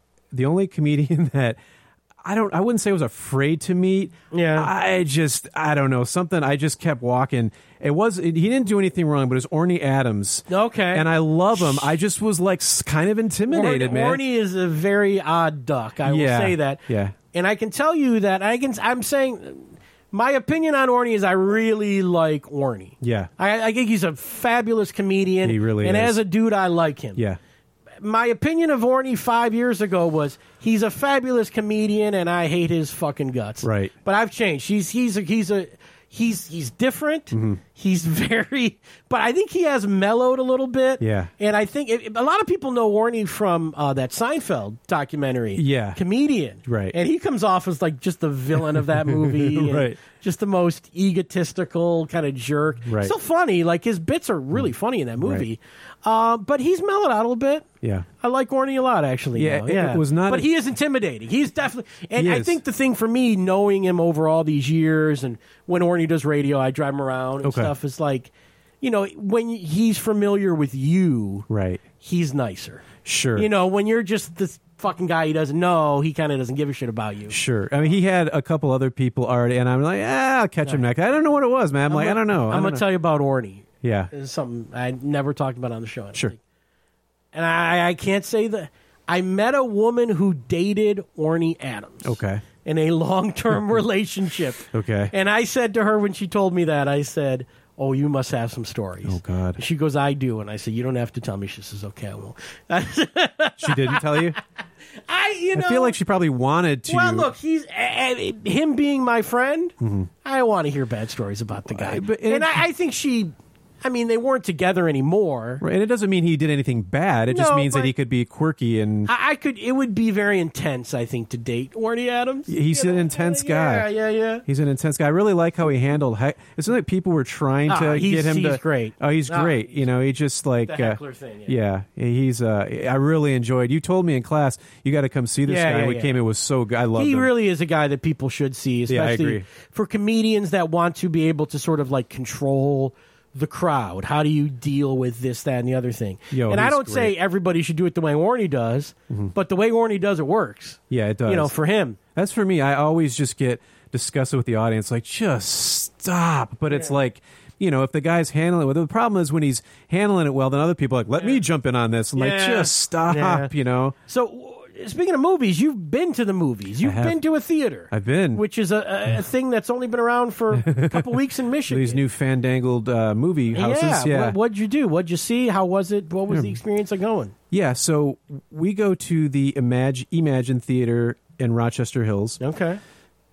And we've really been itching to get back. So we went to see Tenet. Okay. I was really looking forward to Christopher Nolan's new movie. I have not seen it. I'm looking forward to it. Should I still be looking forward to it? Okay, absolutely. cool. Yeah, no, it's a real mind bender. But I think, with the people that were serving the popcorn were doing a great job, but you could sense their frustration. I mean, there's just a lot of levels of things they have to do now. Now, I mean, we always, I say this all the time, like, you should have always washed your hands. It's not stuff like that. It's they got to change the gloves. And then when we went into the movie, gosh, I don't know if there was anybody else in there. When we came out, there was nobody else. And then since then, we have seen Nightmare on Elm Street, and this weekend we're going to see Halloween and Ghostbusters. So we're just trying to give them as much of our business as we can. We really like the gentleman who runs the Imagine Theater. I think his name's Paul Glantz. I've met Paul Glantz. Okay, have you? Yeah. We love him. I think he's great. Nice guy. Yeah, he seems... a little Trumpy, I guess. A little Trump. Yeah, I think so, but yeah. I like Paul Glantz. I've met him. He's a swell dude. A good man, yeah. And there's this... I gotta be honest. I had a really emotional moment. They came in to watch Tenet, and they run this short. Paul Glantz always has these little cute commercials. That's how people know him. Right, he's the guy. Yeah, but he has this one now. It's sort of like, this was my dream to build these theaters. Welcome back. And I don't know, man. It just between stuff that I went through in comedy and then this, and I get choked up because it's like this is this guy's life, and it's in the balance right now. So, are you aware that pre-pandemic he was doing stand-up? That's what somebody told me that. Bill Hildebrandt was the guy that was kind of putting that together. He's talked about it on the show, Bill. But I think with pandemic, it's all, everything's off the table. He was doing it at the theaters? Yeah, they were doing it at the theater because, they have, like in Royal Oak, they have the one that's the leather couches. Yes. And the tray table so you can eat, and the waitress service and all that stuff. Right. And that's where they were doing the comedy show. So you have a little, like a lounge feel. I saw one movie in there. Which I actually found the table service distracting. I know, I would too. Because the staff was walking around the whole time. I'm not a huge fan of that. Yeah, I saw the Halloween reboot. That was good, and that was a good movie. Yeah, but it was like not really the way to see a horror movie. Looking I think you pay extra money to go to that theater, but that's where they were doing stand up, at least as on a trial balloon. But I think he wanted to expand it, and then this thing happened. And I had heard that. I remember you saying that. Yeah. Then I remember hearing that he was trying to, even when theaters were closed, he wanted to do sort of like a Black Lives Matter type of film festival, and they couldn't do that. And I think that, it's just a guy, I think, whether he's Trumpster or not, it seems like he was just trying to help the community and get people talking. And it's frustrating, and there's that balance of, freedom. And look, anyone listens to the show, I will tell you that in the beginning I was like, I don't think the governor can shut down private businesses. I don't think they have the power. Right. Now, it's interesting that, of course, it went through the courts. Turns out the governor doesn't have that power. Exactly. And then the state legislature decided, well, we'll pass all of those same laws that she had come up with. Right. So basically, those laws were revoked and then put back into place by legislature, which is how it should work anyway. Yeah. Because the governor or the president is not really able to create their own laws. Yeah. That's not in the state constitution or the national constitution. Yeah, they took her cachet away. I mean, it's but but I mean, look, if I hope the movie theaters do well. When did you go? Like when you went to Tenet, was it weekday or it was, I think it was in like the evening? Friday late afternoon. Okay, yeah. But I've noticed that the AMC theaters, at least the one out by me, which is the Forum 30, they're only open for a couple evening shows. They're not even open during the day. They're not running like a full. No, not at all. But here's the thing. The problem right now with the movie industry, the theaters are hurting. But the bigger problem is there's no movies. Yeah, that's true too. There's nothing. Everything they're got dumping stopped. Everything on these streaming services. And I tell you, the thing that I'm really worried about as a purist and a cinephile is this deal that apparently MGM is shopping the new James Bond movie to streaming services. If that happens, man, I think it'll be a watershed. I think it's going. I do too. There was an article about all these companies, and MGM rejected everybody's offer. Somebody, without saying the name of the movie, said, Christmas Day, you're going to get a big one. Really? And I'm not sure if it was Netflix they were talking about or what it was. Oh, one of the services is going to get one of the services is going to get a big theatrical movie, or it could be a Marvel thing too. I think that's the other one. I think that they, Black Widow never came out, and Wonder Woman for DC. Yeah, so I think one of those. And when you look at, Disney has a streaming service. Mm-hmm. Warner Brothers has a streaming service. HBO Max is owned by AT&T, Warner Brothers, and all. They're all the same thing. So I think that could be it if it's not whatever the Bond movie's called. No Time to Die. Yeah, whatever that. If they don't do it, I think it'll be one of those. Or maybe it just ends up being all of them. And then, I don't know. I was thinking back to how the previous Avengers movie made like $2 billion. You think we'll ever see that again, like in a theater setting? Not anytime soon. No, it seems hard to imagine. But you can't make a movie that costs, $500 million to make anymore either, because how do you recoup that? Not at the moment. And so we're going to see those things pulled back, and I think we're going to see these big movies get delayed, or at least we should. And I know Lucasfilm is talking about doing more stuff like The Mandalorian, which I'm actually not a huge fan of. Oh, really? Okay. Well, the new ones come out this week. Yeah, I know. I'll give it a chance. Yeah. I don't dislike it. I just don't love it. Right. And I think small scale can really work with Star Wars. Yeah. But it's still a theatrical franchise, I guess if you're going to make a feature, a Star Wars feature, you make it for the theater. And certainly the thing about Marvel is that those things were so successful that without theatrical, I think it just kind of kills that. I think it'll be interesting to see if they don't just kill that universe temporarily. Mm-hmm. And then when they come back, it's a reboot. Resurrect it. Meaning new Tony Stark, new actors. Yeah. I think that might be how that thing ends up playing out. It would be drastic, but understandable, too. I think, I think that might be the route that has to take. That would be huge. Where they just go, we got to pause this thing. Just like they do in the actual comic books. They just, we're just starting over. They're gonna. And, how many times have they, Batman? Right, I mean... what generation of Batman are you on at this point? Right, because if you did it in real time, Spider-Man would be like 80 years old. You have to keep rebooting. You got to reboot the stuff, and I think that might be the way that stuff ends up going. It's going to be different, that's for sure. I don't know. I hate the idea that we could wake up from this and there just won't be movie theaters. My same concern with comedy clubs. Yeah, it's like, I'm sitting there thinking, like, doing the math, I'm like, how are these places doing this? And God bless them, they're doing their best. We've got Mr. Ridley's Comedy Cast. We've got, One Night Stands and Punchline and all these other great places. Just want them to stay. Just hold on, Look, I was in the movie theater business before I was in the comedy business. And right. I was in that. I did that for 6 years, and that's a tough business. What's your take? What do you think the prospects are that we're going to... Do you think they'll go away? I think they need, movie theaters need the movies. Right. And so as the movies go, I think the theaters will go. Mm-hmm. I think that theaters, but, the problem with them is they're these giant buildings. Yeah. They're gigantic buildings that cost a lot of money to run. They serve one purpose. And, you've got 30 screens at some of these. And you don't have movies. You don't have 30 movies to put on the... And granted, when you had the 30-screen movie... and Avengers came out, well, that was on 20 screens. Mm-hmm. So, in a way, you don't need that. But again, if you stop making blockbusters, what do you have, And maybe you just go down to the places that have 2 screens or 3 screens. Mm-hmm. There's not that many of those. Not really. Maybe those can hang on. Yeah. Just because they're smaller. But you're right. The big Cineplex is in trouble. Those are, I think, the ones that are in trouble more than, AMC. I know that, was it Regal's out of business? Yeah. And which isn't a Michigan thing anyway. AMC's hanging by a thread. They'll hanging by a thread. Yeah, exactly. I mean, I did that AMC thing where you pay $20 a month or something. Oh, yeah. Around last fall and winter, leading into the Oscars. Then you just start hitting it all the time. I went because we were going once or twice a week. Sure. And I did that for a while. And then when Oscar season was over, I surrendered that membership. Which AMC is yours? Where would you go? Well, I would either go to the Forum, which is a little bit of a hike from here. The Forum 30? Forum 30, yeah, that's the one I go to. In M59. Mm-hmm. Or I would go to the Star, the John R. Oh, that's a good one. Which, No. Okay. They're rough for crowds. There. Okay. But when I was seeing these Oscar bait movies, Right. Yeah, they're not.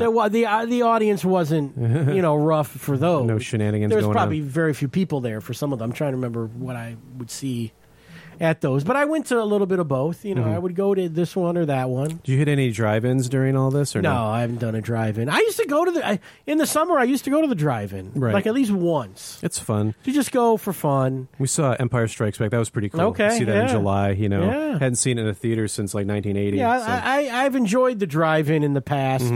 I don't know why. I guess it's probably just the lack of movies that said, yeah. I go to see something that is already out at home and I can watch it at home. Yeah, I think it's just the novelty of it to get out of the house a little bit. Right. Saw Scream, Empire Strikes Back. Oh, wow. Oh, we had a double feature out in Canterbury Village. They did 21 Jump Street, 22 Jump Street. Okay. That was very funny. Yeah, I've those forgotten are how good. funny those movies were. I don't think I ever saw the second one, but I liked the first one a lot. Funny. They're So- good. It's a funny comedy tandem. Well, here's a movie that would have probably been in theaters.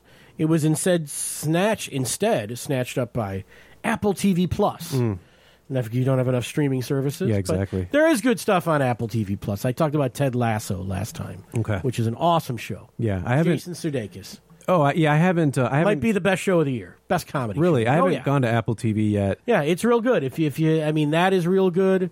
The Springsteen movie that just came out. Yeah. The document of his new album, Letter to You. Is that an exclusive? Was to real Apple? good. Yeah, it's Okay. exclusive to them. Okay. And this one is too. It's called On the Rocks, Okay. directed by Sofia Coppola. Oh, I love her. Well, No. stars Bill Murray.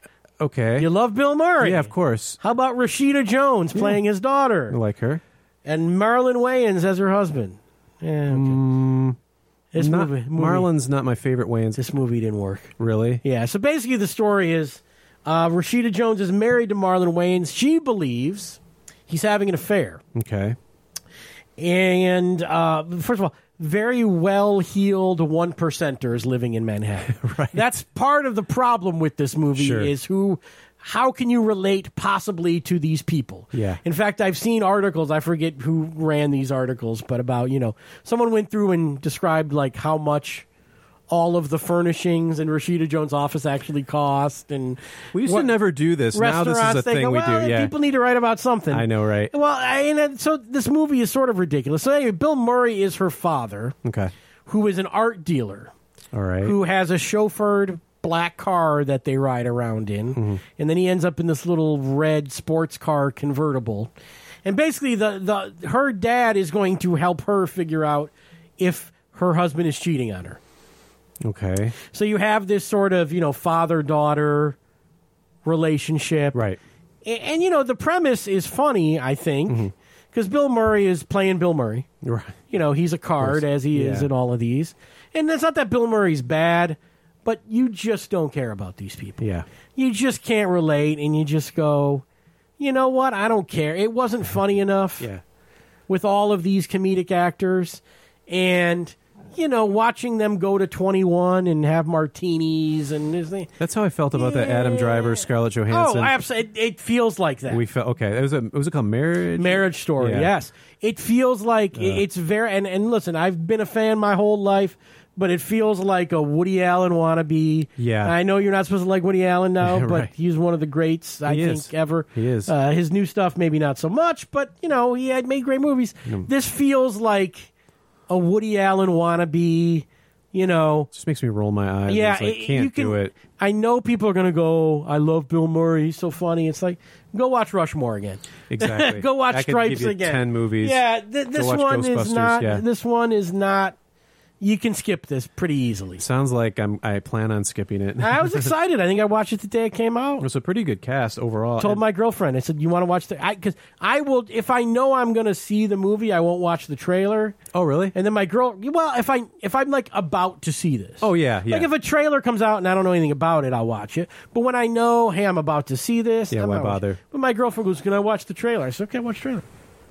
Handed her my phone. Okay, I'll watch that. Oh, really? She hated it. Oh, seriously? She loved the trailer and hated it. The thing is, And I went like, yeah, I think all the funny stuff's probably in the trailer. Sofia Coppola's made some great movies, but unfortunately, people still rag her for her performance in Godfather 3. Yeah, Which really, and I don't like to, criticize too hard people doing things that I can't do, but that is really not a great performance. No, but, it's not. But she's a talented director. She is. Very- I love The Virgin Suicides. I think that Yeah. might have been her first feature, and Yes. I thought that was terrific. That was a really good movie. She's made some other good ones, but this one didn't work. Did she direct Lost in Translation? She did. That's what I thought. Yeah. And then I think Marie Antoinette. Yeah, so she's had some big sort of Oscar-worthy things.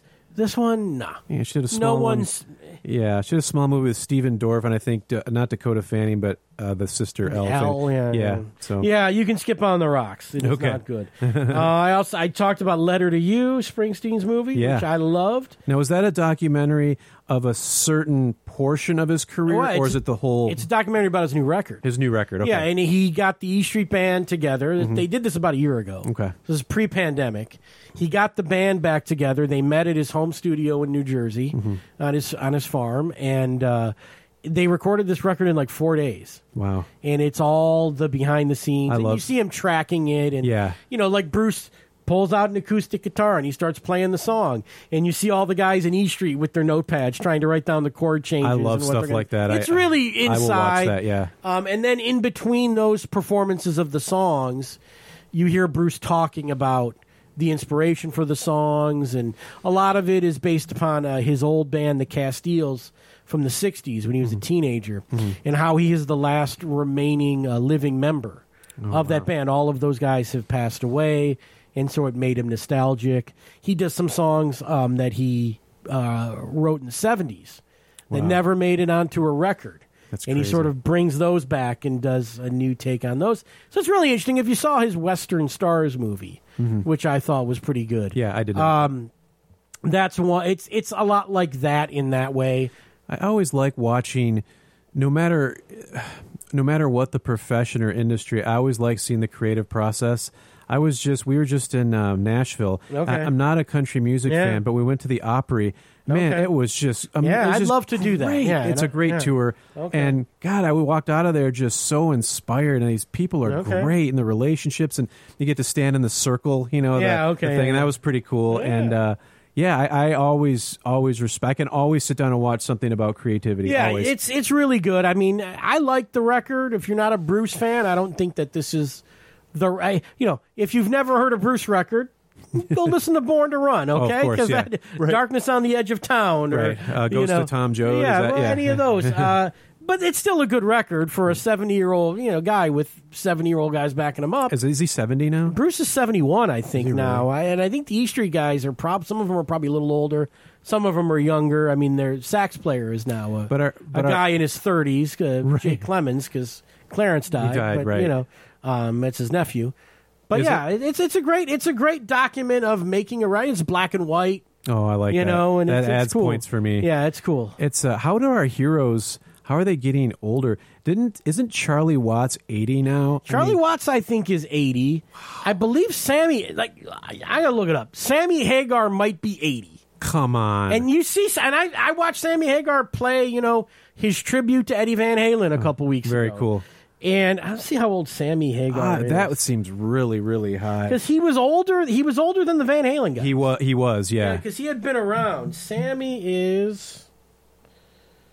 Oh, Sammy's only 73. Okay, I thought Sammy was older now, but he's still That's still older way than I older because thought Eddie he was was. 60. What was Eddie when he died? 65, maybe. Yeah. So he was older than all. How those is this happening? I wonder know. how old Gary Sharon is. It Gary Sharon? He wasn't that bad though. He's an easy punchline, but he wasn't that bad. Listen, and that is one of the Van Halen records that I never cared about. But apparently, from people that know Van Halen, and I've done plenty of deep dives on them over the years, Eddie was the problem on Van Halen 3, from what you listen to people. Really? He's substance problems. Yeah. I think that was more a lack of songwriting Yeah. spark, because I don't think he didn't have, either Sammy or Dave helping him with those songs. Yeah. Yeah. And Sammy's thing was, a lot of the Sammy stuff, the Sammy era Van Halen was Sammy. Oh, Some yeah. of it. Right. Some of it was Sammy came up with this tune Yeah. and brought it to the band. Yeah. I don't think Gary Sharon did any of that. Yeah, that seems like And a lot I don't of think heavy Dave lifting. really did much of it either. I think most of the Dave stuff started with Eddie's Eddie. riffs, and then Dave wrote the words. But I think with Sammy and Ed were more 50-50. And then with Gary Cherone, I'm guessing you're not getting much, and if you are, you're getting the guy who did Extreme. You know, which It's always which is a step down from either. Oh, of it's a the other huge. guys. There's always a weird dynamic when a band replaces a lead singer. Sometimes it can work like an Alice in Chains.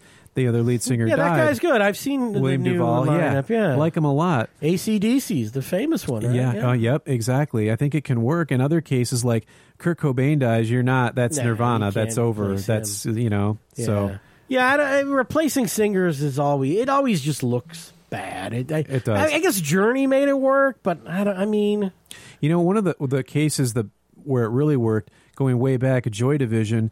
Ian Curtis dies. They turned in a new order. Brendan Summer becomes Foo Fighters. Foo Fighters. Another exactly. You can do that. And I know you know this, but I don't know if everyone else does. The first Foo Fighters record is actually a Dave Grohl solo record. Sure, yeah. Played everything, produced it.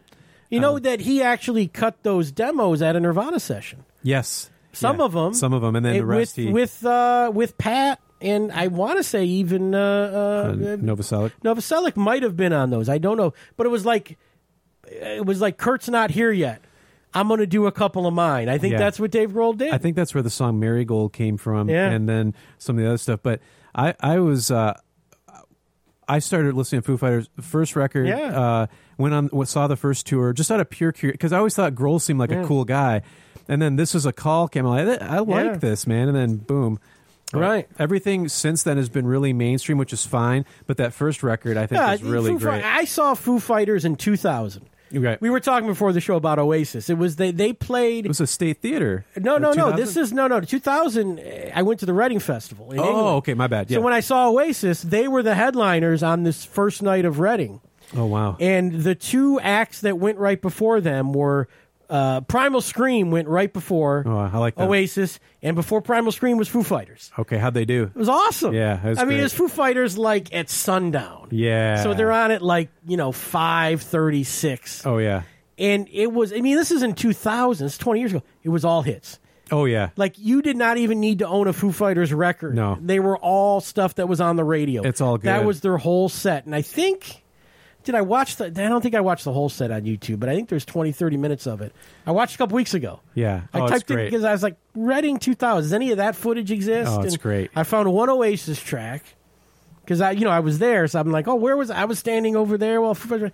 Unbelievable show. Yeah. And when they come to town, I always sort of flirt with the idea of going, but then never go because it's expensive. It is. And it's hard to get good tickets. It is. It So really that is. was that's my Foo Fighters thing. But I'm a fan. Yeah. At least as far as, I got some of the records. They're just like the fun mainstream rock band. You mentioned 1994. I don't know if you remember Woodstock 94. Yeah, Woodstock 94. I was there. I broke Did you go? I Yeah. broke my arm in a mosh Oh, pit, and I wow. stayed.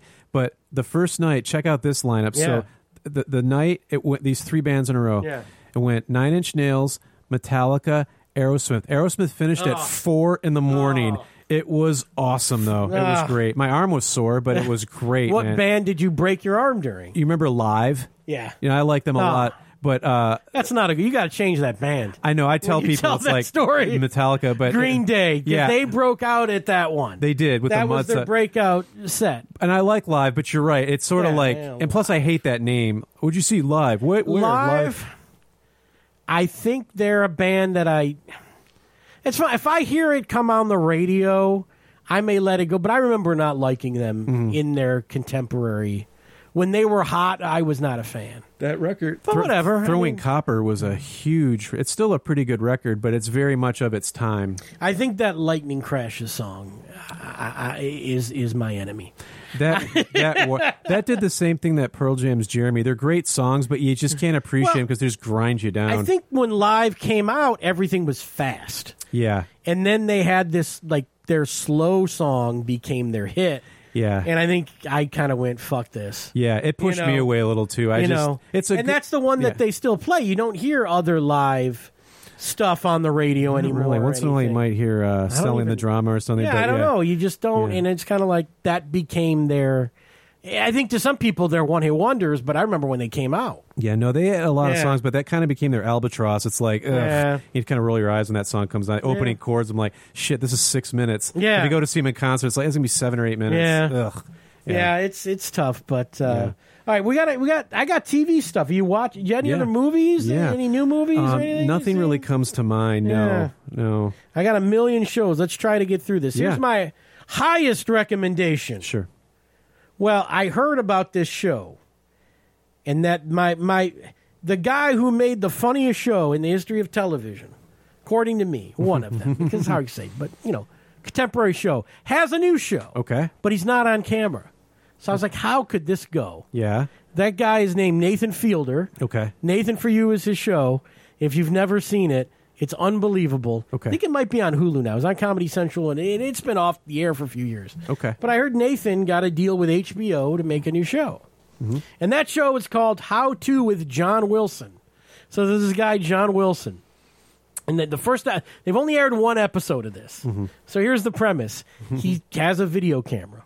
Mm-hmm. And he walks around in New York City just taping stuff he sees on the street. Mm-hmm. And he narrates this. Mm-hmm. And the premise of this first episode of How To with John Wilson is small talk. Okay. And he videotapes all these people on the street in New York making small talk. Mm-hmm. The doorman talking to somebody, the delivery guy. Yeah. And some of this footage is very funny. It's entertaining watching these people in New York. Right. Delivery guys giving people the finger and also. So it's just kind of this thing, and he's talking over it. And John has a very unique way of speaking. Mm-hmm. You may think he's a little slow, even from the way that he speaks. So he's got kind of a unique, funny, maybe even autistic sort of Asperger's delivery. Sure. Which is funny. Mm-hmm. And he's making all these points about small talk. And small talk is the thing that stops us from revealing all of our secrets to strangers. You see a stranger, you make small talk. You talk about the weather. You don't talk about, my wife left me and I hate my boss. You make small talk. Right. So he's doing this whole premise on small talk, and it starts to get deep after a while. Mm-hmm.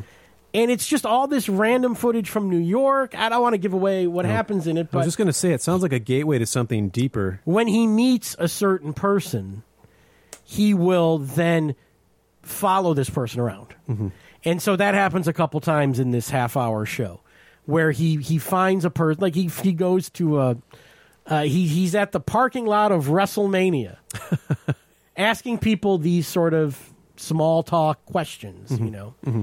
And this guy who's a wrestling fan, who's all decked out for WrestleMania with like a fake belt and all that shit, And he goes, well, my real job is that I expose child predators.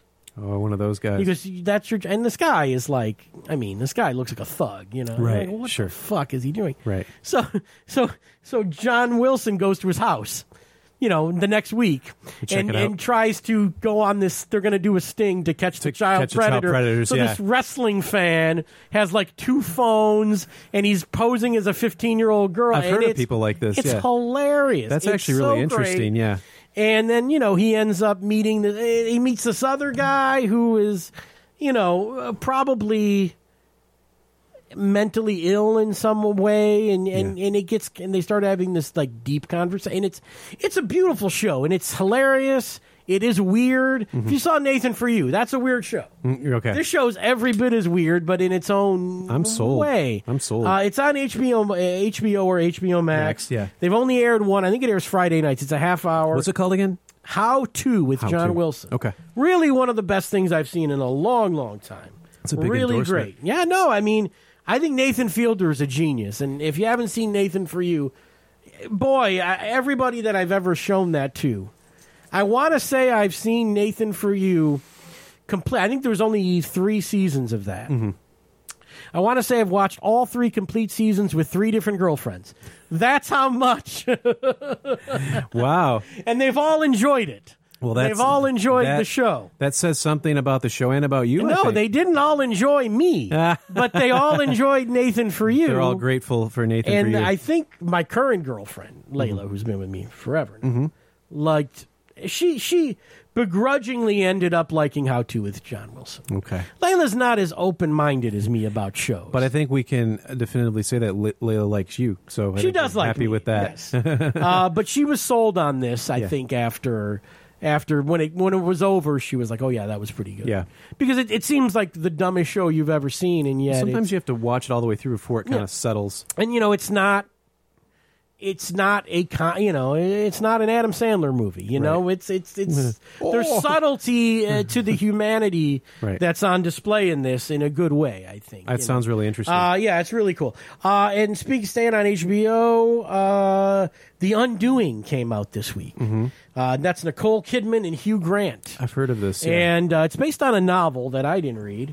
But there is sort of a new genre in prestige television. Mm-hmm. And this genre is the dark side of the well-to-do. Oh, okay. And so we're talking about a little bit On the Rocks would fall into that on some level. So it's that 1%ers, more superficial level. they're problems. Big Little Lies on HBO. Yeah, right. With Nicole Kidman, Reese Witherspoon, and all these people. Did you watch Laura both Dern. seasons? Yeah. Yeah, I did too. Yeah, and I thought the first season was fantastic. Second season, but, big drop off. But yeah, first season was great. Little Fires Everywhere that was on Hulu over the summer and was the that spring. the Reese Witherspoon? It was Reese and, Witherspoon, Kerry Washington, very well-to-do people in suburban Cleveland, privileged but white under woman the surface, some- there were, and this really falls right into that. I don't want to give away too much, but basically, Nicole Kidman is a therapist. Her husband Hugh Grant is a doctor. They have a fourth grade age son who goes to one of these really uppity private schools in Manhattan.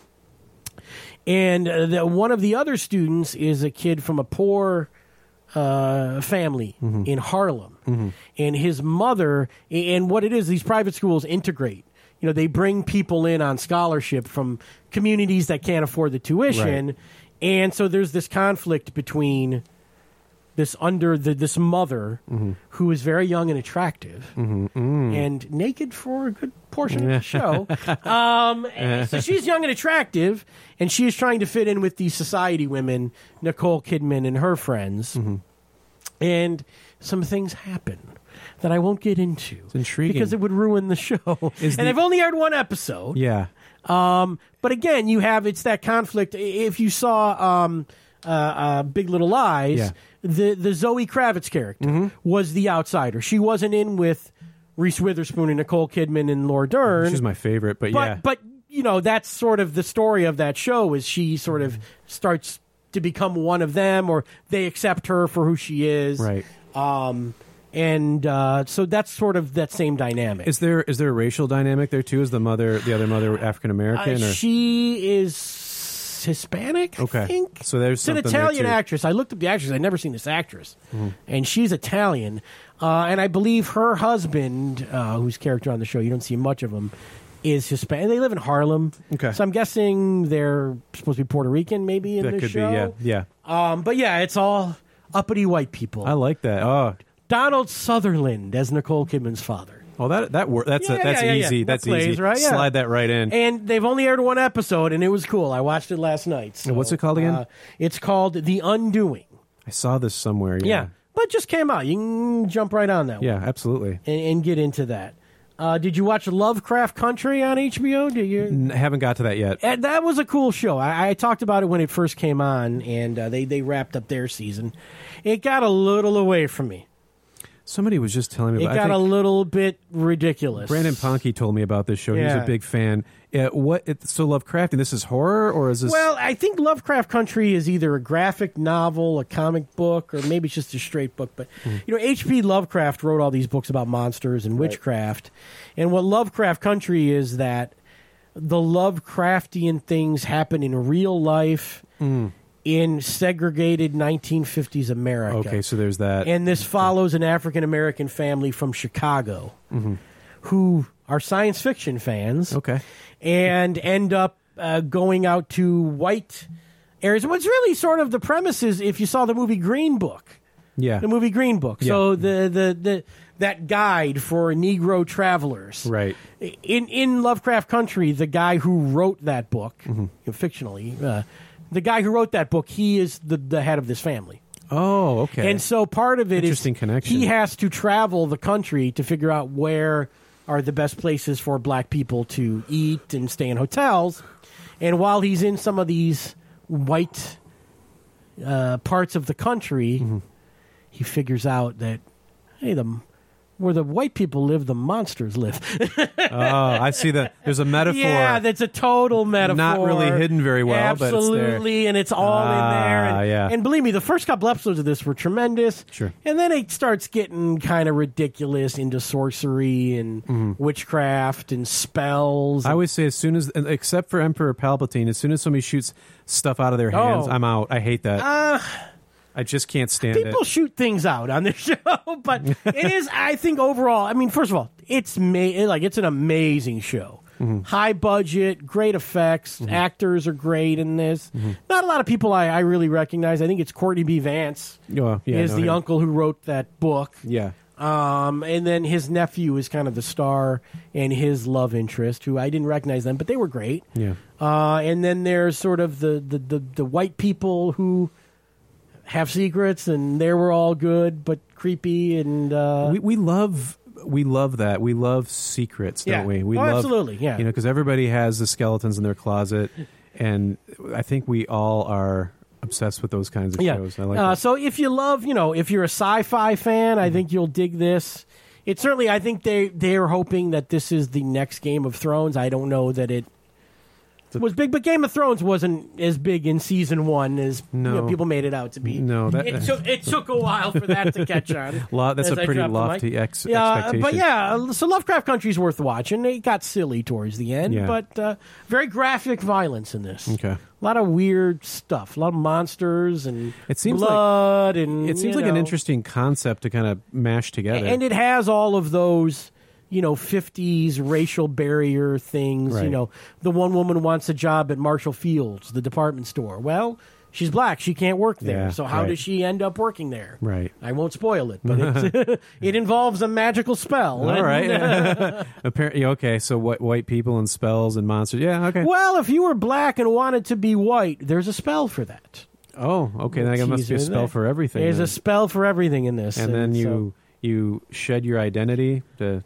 I'm going to shut up. I know, it's all right. But you're on the right track. Okay. You're on the right track. All right. And I enjoyed Lovecraft Country. I think it's a pretty big hit for them. Yeah, it sounds like all it. right. It got a little silly towards the end. But, Game of Thrones, I fell off of because it got too silly for me. It didn't make sense. Yeah.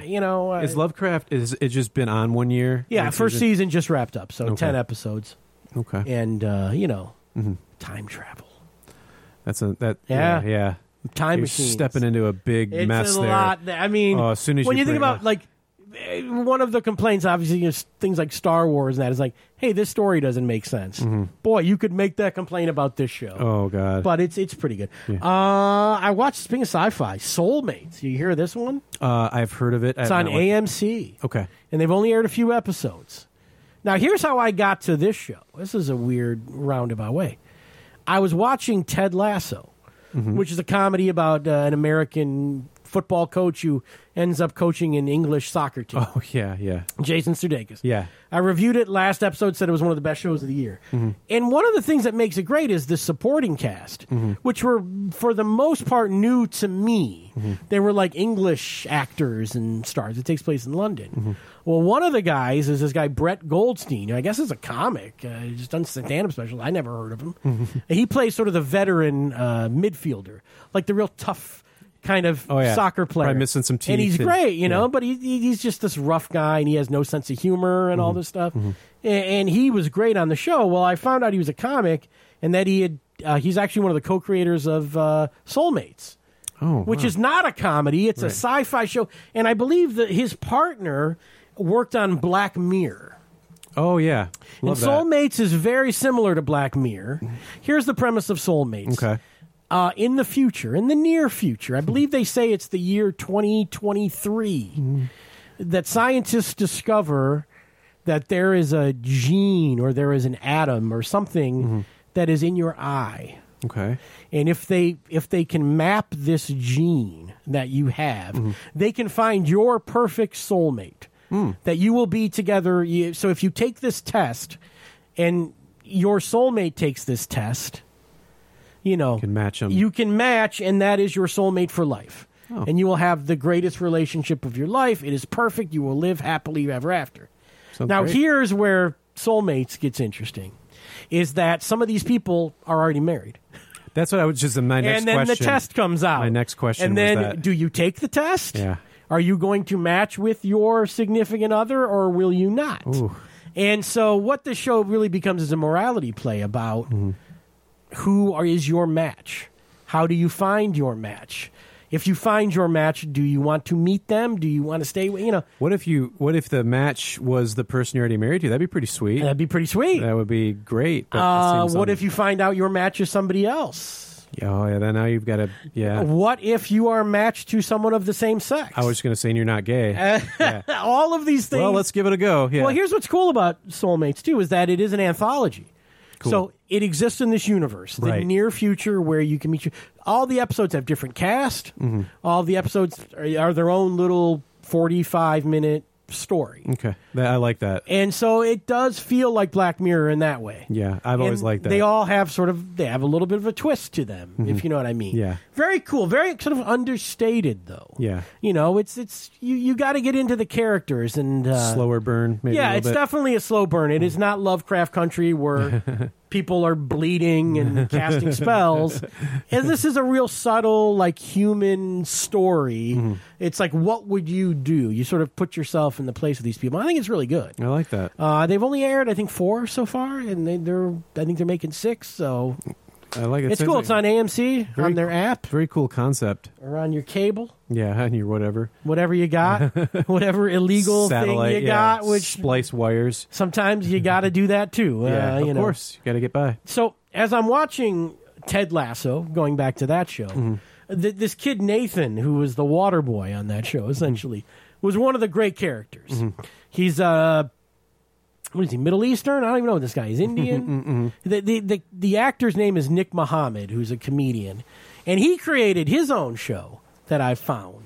It's called Intelligence. It's on the Peacock streaming service. Oh, the NBC. Okay. Yeah, no, I think it aired somewhere in England. A lot of these shows air in England and then come over. Yeah, there's a couple I'm thinking of right now. Yeah. But Intelligence is one that came over. David Schwimmer is the star of Intelligence. Yeah? And he is an American NSA agent. So National Security Administration spy shit, you know. Yeah. And he has to go work at the British version of the NSA, the GHSE or something. I forget what the initials are, but people in England will know. And he has to go work at this. So he's like the outsider American Fish out of water. Yeah. Yeah. Which is kind of the Ted Lasso thing, Yeah. too. But, he's a real hard ass. He swings his dick around. He's going to this. He's going to show these Brits how to run their. Schwimmer, yeah. Yeah. Yeah. I mean, so he plays this guy. I think his name is Jerry Goldstein. And David Schwimmer is so great in this. It's I was going to say, hilarious. he's a lot better than people. He can do a lot. Yeah. He can do a does. lot of stuff. And this is great. And Nick Mohammed is kind of the young agent who David Schwimmer kind of takes under his wing. Okay. And it really feels like, imagine like The Office, but with spies. That's yeah. what this feels like. That's And it's great. And it's 6 22-minute episodes. I love the idea of what you just said. I always love when you mash together things that don't seem like they would fit. And I think Nick wrote all of these episodes. And so, boy, if you loved him in Ted Lasso, he's kind of doing the same shtick here. And this is on NBC's streaming service? It's on Peacock. Peacock, okay. And I believe you have to be Peacock Premium to see it. That sounds... Because it's considered an original. Okay. It's not, like Peacock has the original shows. Like if you want to watch the NBC sitcom from last night, Right. that was on NBC over the air, I think you can go to Peacock and watch that with no money changing hands. Right. They'll put commercials in during Yeah. the show. But I think if you want to watch this show, and there was a show called Hitman that me and my girlfriend watched, which is another British show that was funny. It was on Peacock. AP Bio is another one that I watched. So you have to get peacocked if you want to... You got to get Peacock Premium. Peacock And then Premium. if you want Peacock Premium with no commercials, Oh, boy. it's an extra $5. So many So many it's either choices. $5 or $10. And they say variety is a spice of life, but sometimes you can have too many it's hard choices. to watch these shows. Oh, it is. But when I found out that he had made this show because I thought he was so funny on Ted Lasso. Nick Mohammed, I said, let's watch this. How bad could it be? And it was great. Well, you're chasing down somebody you already like, so it's really funny, and watch Intelligence. I'm highly recommending that as well. These are especially if you like Ted Lasso. Yeah, these are great recommendations. Yeah, Ted Lasso. And then here's the weirdest thing I think I watched in the last, and then we got to write. We went 2 hours, brother. No, right on, man. And you tell me about shows too. I'm going to give you a chance. Yeah, for sure. But John Bronco. John Bronco. I love the name. John Bronco is it's a mockumentary. It's on Hulu. Mm-hmm. It's probably 45 minutes. John Bronco. Okay. Here's what's weird about it. It is a mockumentary about the pitchman for the original Ford Bronco from the 1960s. Wow. And what was his it's a documentary about his life. Now, this John Bronco was the pitchman for the Bronco. A lot of potential. It was named after him, according to this fake documentary. Okay. And Walton Goggins plays John Bronco. I so love if you've him. seen... Yeah, I love him. Okay. Yeah. I said earlier that Nathan For You is the funniest TV show ever made. Mm-hmm. It might be Vice Principals, which stars Walton Goggins. And Danny McBride. Right? Danny Yeah, McBride. Yeah, I watched that. If it's not Nathan For You, it's Vice Principals, and Walton Goggins is the man on that show. Yeah, he really is. So he plays this guy who, you see him in the 60s, and then he goes through the 70s and the 80s and all of that as like this, kind of a Burt Reynolds type macho. thing. Yeah. And you see, all of these people come on. I think it's Tim Meadows was his manager, and you see Tim Meadows talking about John Bronco. And so that like face-to-face interview. it's like a sit-down documentary interview. Yeah. And Tim Meadows is talking about, I met John Bronco in 1973, and right. I decided but here's what's weird. It's like made to be promotional material for the new Ford Bronco truck. So in a way, it's an ad. It's like an ad for the Ford Bronco. It's an extended. I got a whole article. It's so crazy. That's actually a really good because the guy who made it has made a bunch of other stuff that I've heard of. I don't know if I saw anything. There was an article on TheRinger.com. It says how they made Walton Goggins' wild new mockumentary John Bronco, and it was directed by a guy named Jake Zemansky, who made Tour de Pharmacy. Which was like Andy Samberg's did like a Tour de France documentary where everybody was like on drugs. There was a mockumentary. I never saw it. In other words, just the Tour de France. Yeah, it's such a weird show, this John Bryan. Again, it's a 40-minute thing. Oh, you know what else he made, this John Szymanski, guys? Did you ever see the Will Ferrell Old Milwaukee Super Bowl commercial? Yeah. That like aired in Milwaukee, on the local feed of the Super Bowl? Yeah. He made that too, so he's one of those so he's kind of... So he's tied in. He probably has a marketing background. I do not even know. That's really original. Yeah, it's a really funny premise for a show, and of course it all leads to, I don't want to ruin it, but a lot of it was shot in Dearborn, Michigan. Cool. At Ford headquarters. Cool. And there's a guy, he's actually one of the actors from Righteous Gemstones, which Walton Goggins is on as well, another Dan Bride show. And he is like the archivist of the Ford Bronco. And you see him showing all of these old, John Bronco ads, and John Bronco, he made a record, and it's all this. Of course he did, yeah. Hilarious. It's all, you can see where this goes. Yeah. And that's a Walton cool Goggins idea. Is great, and it's really funny. It's on Hulu, yeah. And it's kind of this weird thing where, I'm going to tell my girlfriend, I didn't know anything about it. Yeah. I was just flipping through Hulu, and I said, Walton Goggins has a new show? Let's watch this. Oh, yeah, I like him a lot. And of course, it ended up being that, and I'm saying to her during this thing, I go, I think, Ford paid for this? That is really cool. That is bizarre. Very odd way to market the Bronco, but it is, they're putting out a new Ford Bronco. This is part of it. I don't know. Maybe that's exactly what you need at this moment in time, is to do something that nobody's really seen before. Yeah, look, if you like Walton Goggins and you get your Goggins, you get your fix on this. It's him doing Walton Goggins. You get your Goggins. Well, I guess one of the premises of the show is that people in America have forgotten about John Bronco. Right. but his legend lives in Iceland. Of course. So they go to Iceland and interview the natives about John Branco. Love Iceland. Yeah, that's great. That's cool. Yeah, because some of that stuff, in reality, stuff hits in weird places that you never... And you've all heard about, So you imagine like the Marlboro Man. Right. He was one of those. Okay. Yeah, I was going to say that's what it reminds me and of. And it's very much, and he has the big Burt Reynolds mustache and all that stuff. So. But that kind of advertising was always perfect for like, there's a legend behind this. It's just so macho. Just radiates masculinity. Yeah. And, John Branco's, not the most progressive fella. And of course he's not. Too, so. He's a fish out of water for time. And you know that John Branco dated Bo Derek in her heyday? Of course he did. Probably Raquel Welch, too. Right? They interview a contemporary Bo Derek. How's she? Like she's in the How's she look these days? You have to watch. Okay. Yeah. She got to be what? You watch. Okay. She's 60s probably. Okay. 60s. I'll watch. Yeah. I'll give you my opinion on Bo. She's still a 10. So that's on Hulu. Yeah. John Branco with Walton Guy. Weird show. But I mean, weird. That sounds funny, It's just a weird project. Yeah. Like, how do you make this thing? And I almost felt like maybe they'll make John Branco...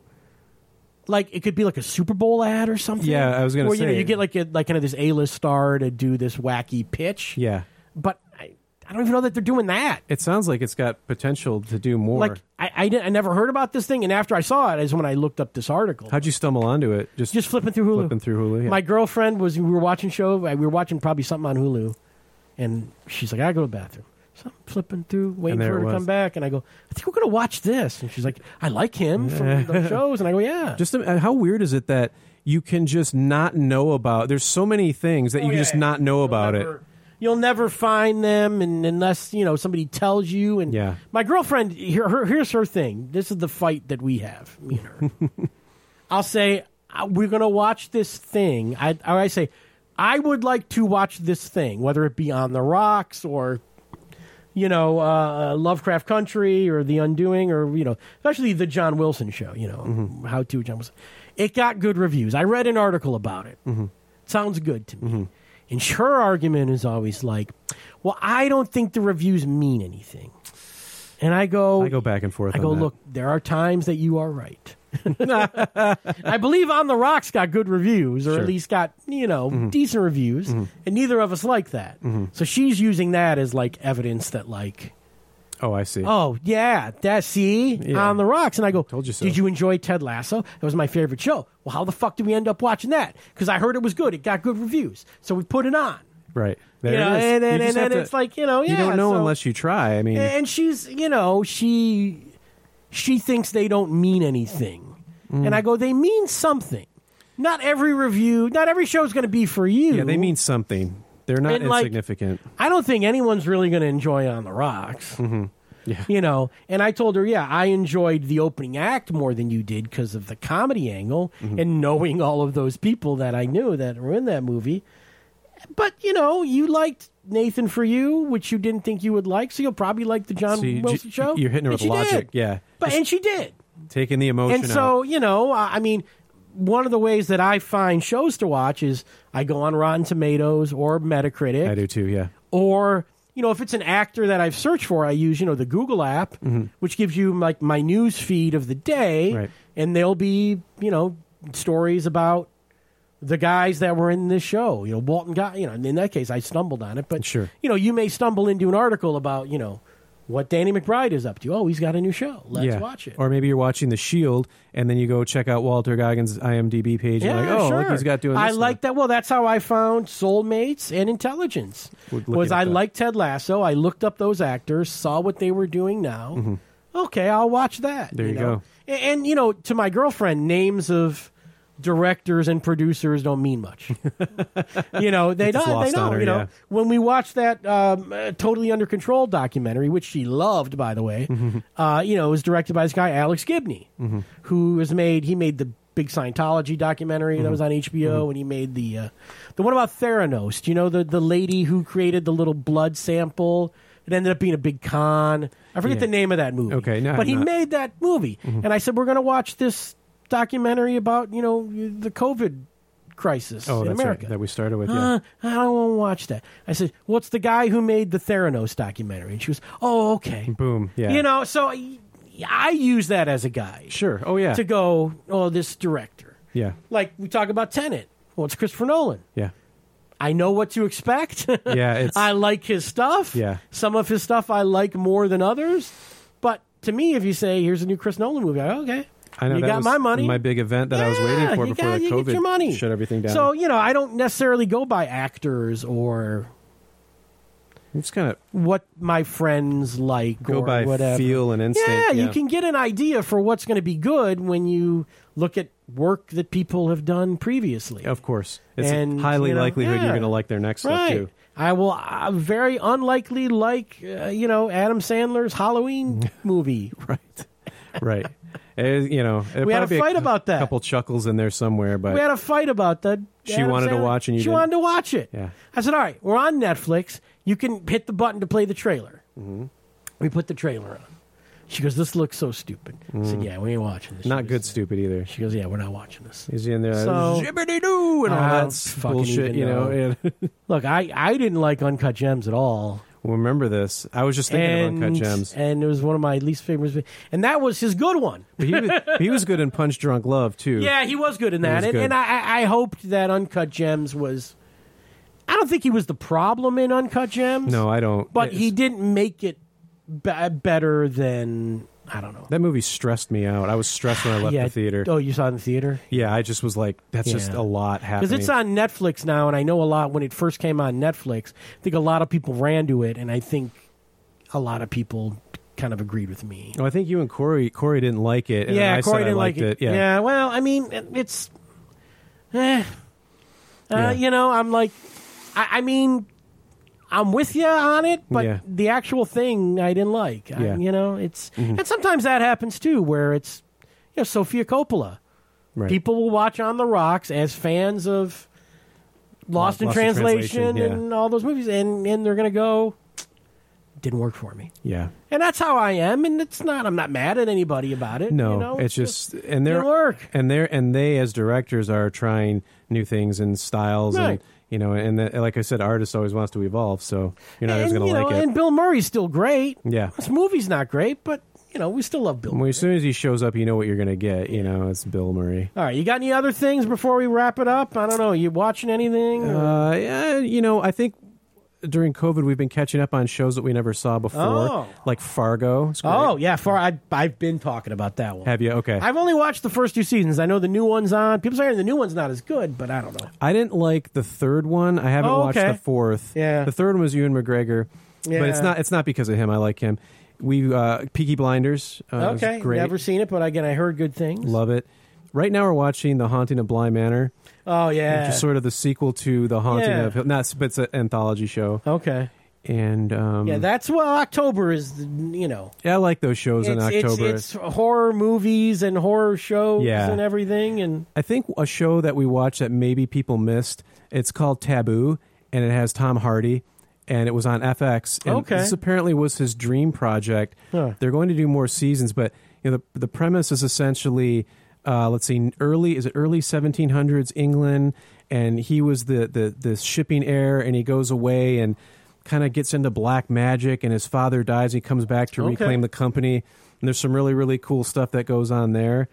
And then, like everybody, I don't know if you enjoy Ozark. Ozark I've was not pretty good. seen it, but Okay. boy, that is the one that everybody tells you to watch. I like that a lot. Yeah, I think when people say it's like diet Breaking Bad, they're missing that. It's not really like that. It's Guess what? I never watched. really, and you know Breaking what? Bad. Good for you, because I can't it's- stand the. You never watched it. You suck. My feeling with those kind of shows, and look, I'm a guy who sits here and tells people to watch things. Sure.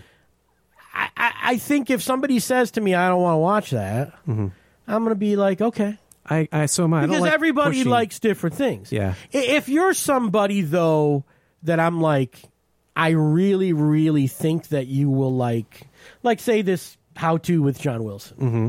If I really feel someone has like a quirky sense of comedy, Right. I'm going to go, this show's for you. Right. Then I might be a little more like make an imperative out of you should really watch this. Yeah, I don't like But other pushing times I people. just go, it's okay. Yeah. You know, people go, well, you didn't watch Breaking Bad. It's like, yeah, but I watched all these other shows. Right. And you didn't watch those. I just think it's so obnoxious. You watched 8 seasons of Breaking Bad or whatever. Right, you missed out. And you missed out on all of these other shows. I mean, I hadn't seen a Fargo before the pandemic. Yeah. I started watching that. So did we, Yeah, but well, part of it is that they put all the FX stuff on Hulu. Right. Because Disney owns FX now. Yeah, I know. That became part of it. It was thing. easy to just access so it was it. like, oh, fuck, yeah. And then even some of their other shows, it's like, oh, an FX show? Yeah, give me those. You know? Another couple that we got into, Animal Kingdom from TNT. Okay, I've heard of it. Based on the movie. Okay. But the movie's Australia. This is the same premise, but in America. Okay. And then, I don't know if anybody has heard of the show Ripper Street.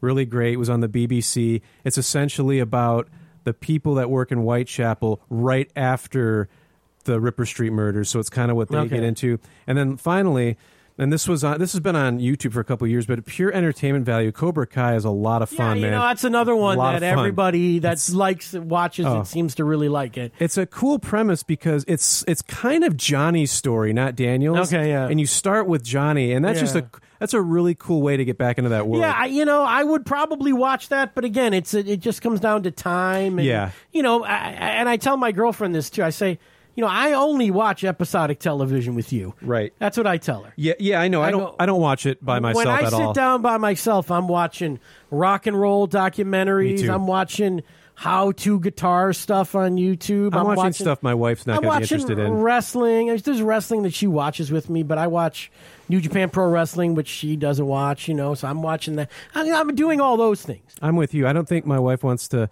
watch the new animated Transformers movie show with me, but I will be watching that anyways. So, I love it. Yeah, I mean, you kind of pick your things, and I say to her, she goes, well, I said, well, can we, like some of these, she will really get like, oh, I don't know if I can sit through that, or, you know, because they're gory. Like Lovecraft Country was one where she was sort of like, we got another one of those. I'm like, yeah, it's the last one. And she goes, why don't you just watch it by yourself? And I said, well, I don't watch this shit without you. Right. My wife and I are really good about, you know, I always say that something has to grab me in the first 15 minutes. Yeah. That doesn't mean it has to be exciting. It just has to have a premise that I like. But then I also like pick shows that I think she will like. Oh, totally. And I don't go like, I know there's things that she won't like. Yeah. And so I don't say that, hey, we should watch those together. Exactly. You guys know each other when well I go, enough. oh, I think you would like this. So, you know, when it's anything to do with like high school kids, like she loves all that shit, you know. Yeah. College kids. The new thing is like, here's sort of a genre I think that is evolved. That has come. It's like the 30-something couple with children. Yeah. Yeah. Yeah. Catastrophe. Yeah. On Amazon Prime, which great show. Okay. Like Catastrophe. Yeah. We just finished I'm Sorry. Same fucking premise. This lady, Andrea Savage, who's kind of playing herself in this. She's like a podcaster. And she's got a husband, and they got a first grader, kindergartner, I guess, in this. And it's kind of like Curb Your Enthusiasm with like a mommy. Okay. You know, and it's pretty funny, but she is annoying. She talks a lot. Yeah. But like I'm Sorry, but that's sort of a genre. I was going to say that it's sounds sort of like a it's starting to be a genre thing. of like, you know, parents trying to raise a kid. And there's other ones kid, too, and I'm trying to think. Oh, Breeders was like that. I've was heard of that, yeah. That was great, actually. I like Breeders a lot. It was what's the guy's name from the British Office? Oh gosh, you'll know him when you see him. Yeah, he's great. I know what you're talking about. Yeah. Well, you remember that way back in the day, that TV show 30-something? Yeah. Was that sort of that, or was I just remember? I think that was more of a drama. White people. I think bitching now about it's everything. like a sitcom. It's like a sitcom staple. Yeah. Like parents trying to cope. That was more of a drama. Like it's like older parents trying to adjust to parenthood. Yeah, kind of is the new thing, and she loves that shit. And I don't have kids, so I'm sort of like, you know, I don't either. Shoulder shrug. But that's a genre that she's always down for that. Well, yeah, I mean, I'm sure a lot of people can relate to it, so that's cool. And then we have to balance our half-hour shows and our hour shows. Yeah, oh yeah. There's only so much time, that's the thing. Right, because she works like at 9 to 5, or actually it's like 7 to 4, but right. She has to get, like she has to be in bed by 10. Yeah, my wife. So is it's that like same way, we're starting the show. We're eating dinner at 6. Yeah. Well, what show can we watch during dinner? Yeah. Well, we can watch a comedy during dinner. Yeah. So we watch during the pandemic during dinner we'd watch The Office. Oh yeah. We watch Impractical Jokers during this stuff that you can kind of just laugh through. Get through. Yeah. You don't necessarily need to pay that close of attention to get the shows. And then it's like, okay, we're done with dinner. All right, what do we got that's kind of scary or murdery? Because if I can't watch it right before bed, so then we watch that hour long, and it could be like a crime documentary, or one of those. Do you watch multiple shows at the same You have multiple shows going on. Like, watch 2 episodes of this last night, then tonight we're going to watch 2 episodes. Well, sure. Well, sometimes you catch up. Yeah, and then like they're coming out once a week, and so you get to watch. Oh, so I don't do that. We wait till the season is done, and then we go. It depends. Yeah, no, to each his own. It's just that would be hard for me to do it that way. I always like to watch them as soon as they come. If it's something that's on now, I like to watch as soon as I can because the spoilers come out. Yeah, and then I go, fuck. Like the Boys was like that. There are all these boys spoilers. That was a good show. And, people, spoilers, this superhero dies. And all I remember the first episode of The Mandalorian. I remember just reading, that reveal at the end. I'm like, wait a minute. And then I'm like, oh, that's that right, little guy. Yeah. You have to, if you don't catch up with it, they'll be spoiled for you, and then you don't care. But yeah, we totally block out our night that way. Yeah. And then before bed, we're back to that half-hour sitcom that we started with. Settles a little easier. It's been Intelligence. That was the one we just finished. It's 6 episodes. Yeah. So we do one in the year, all that shit. Yeah. We all have our rituals, man. I think we're especially learning now during lockdowns and pandemics, Yeah. But it makes the time go by if you can find stuff you both enjoy, and it does. And certainly saw tons of stuff. Do you guys ever watch the comedy specials? Not really. Not usually. I didn't think you would. Not the like the stand up stuff for the most part. We watched John Mulaney the other day. I love John Mulaney. I don't know if you're a fan, but I think he's just really I whip saw smart. John Mulaney once at one of those. I forget what they called it. The all day DTE Music Energy. Oh, did he play one of those? Yeah, he did one of those with Amy Schumer. And I remember that. Aziz was on that one, Yeah. and a bunch of people. Yeah. He was on that. He was good. I'm not, stand-up comedy, I do not watch on television I didn't think you for would. the most part. Yeah. Because to me, I see it live, and I know that it's, they cobble those together from multiple shows. Of course. They can make the laughter bigger when they want it to be. Sure. And it's like, I see so much comedy live, and that is the best way to see it. Oh, anyway. of course it is. My girlfriend wants to watch the new Chelsea Handler thing, and I'm like, you can watch that. Does she have a new without me. special? She has a new stand-up I'm not a huge fan of hers. We watched Amy Schumer get pregnant and have her baby. That was a reality show. Really? That was on HBO. That was? Yeah. Ugh. Yeah. I'm not. I know.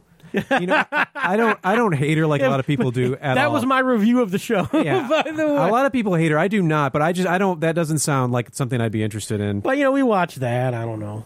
Yeah. I mean, I guess if it's stand-up adjacent, we will watch it. Meaning, what do you mean? Like comedians in cars getting coffee. Oh, yeah. That's fun. Something like that, documentary kind of thing, or the opening act. That show, every episode is the comedian being nice to people, and Seinfeld being him and John Mulaney are out walking around. Don't touch me. It's just a little much. I think sometimes. he's done. I don't know if it's COVID related. I think he's done making those. Yeah, I think he is At least too. he said he was, and run out of people to talk to, or something. I suppose that one with Eddie Murphy was really eye opening. That was I reviewed that when it came out, and I said, Ed is trying to come out. He's trying to get back into the mainstream. I think COVID's kind of, he might have toured. I think that was what he was kind of building. He's been out for so long to tour.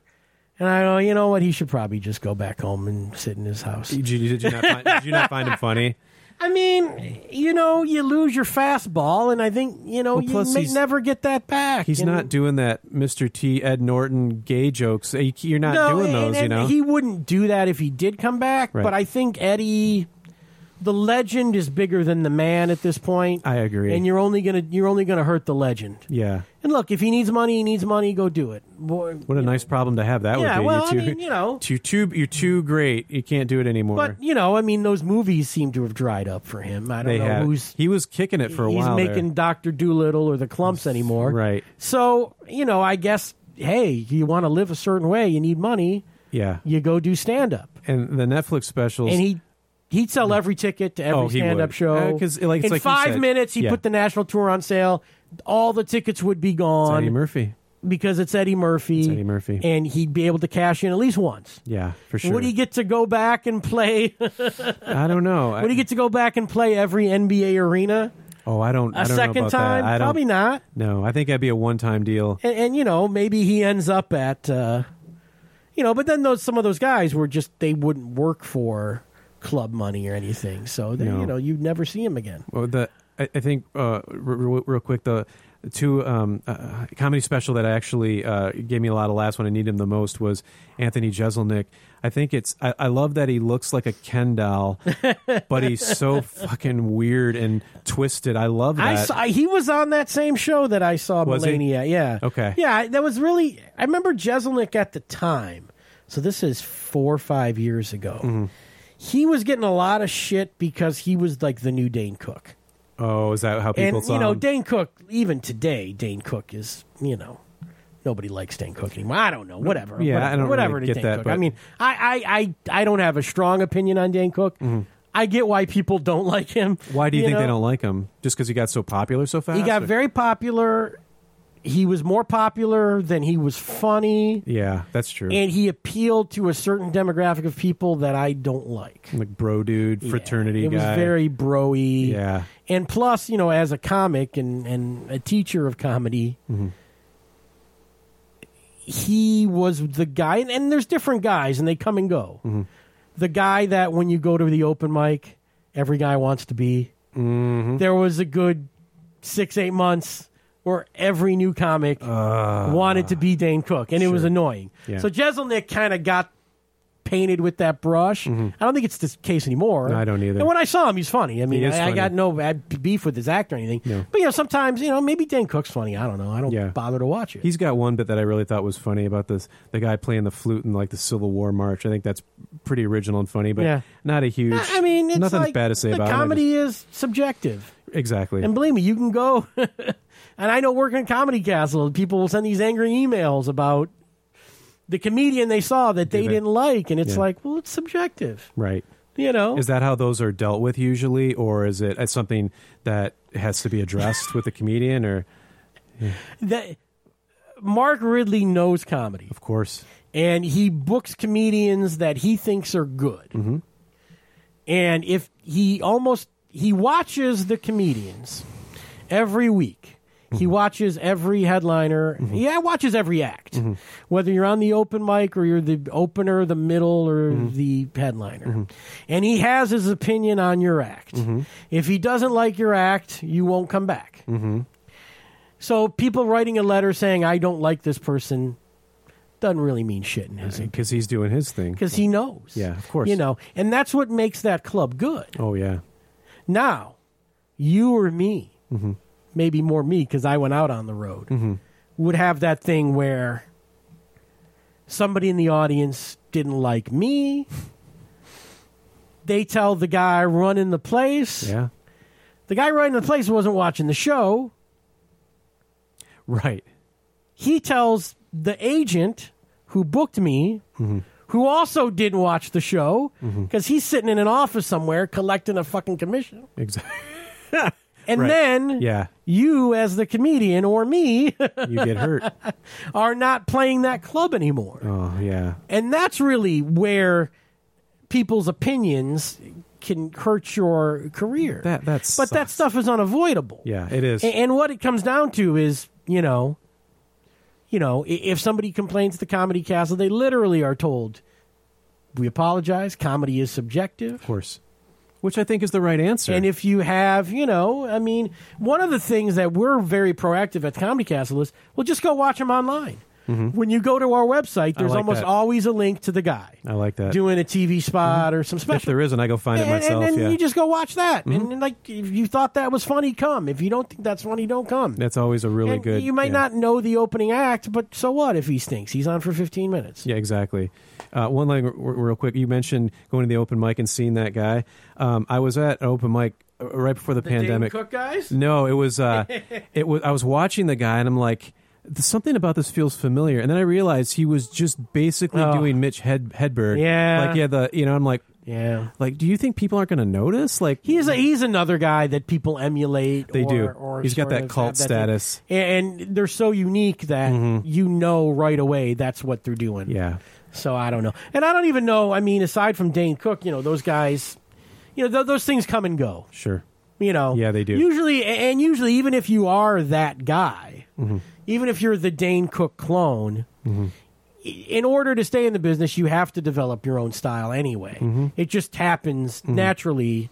You evolve to something else. And I think you instinctively and maybe subconsciously pull things from people that you love, And like my thing when I started, and I always say I had a guy, and then Ted Moss goes, I didn't have that guy. I think we might even talk about it last time he was here.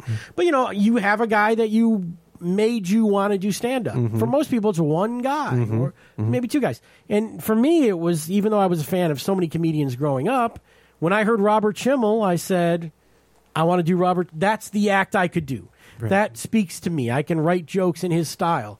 And so when I started comedy, in my mind, I was writing jokes as Robert Schimmel, performing as Robert Schimmel. Yeah. Didn't really sound anything like Robert Schimmel because my voice is different. My delivery was different. But that's okay. And that eventually means you find your own voice. Right, because nobody will mistake you for someone just trying to rip them off. New. Yeah.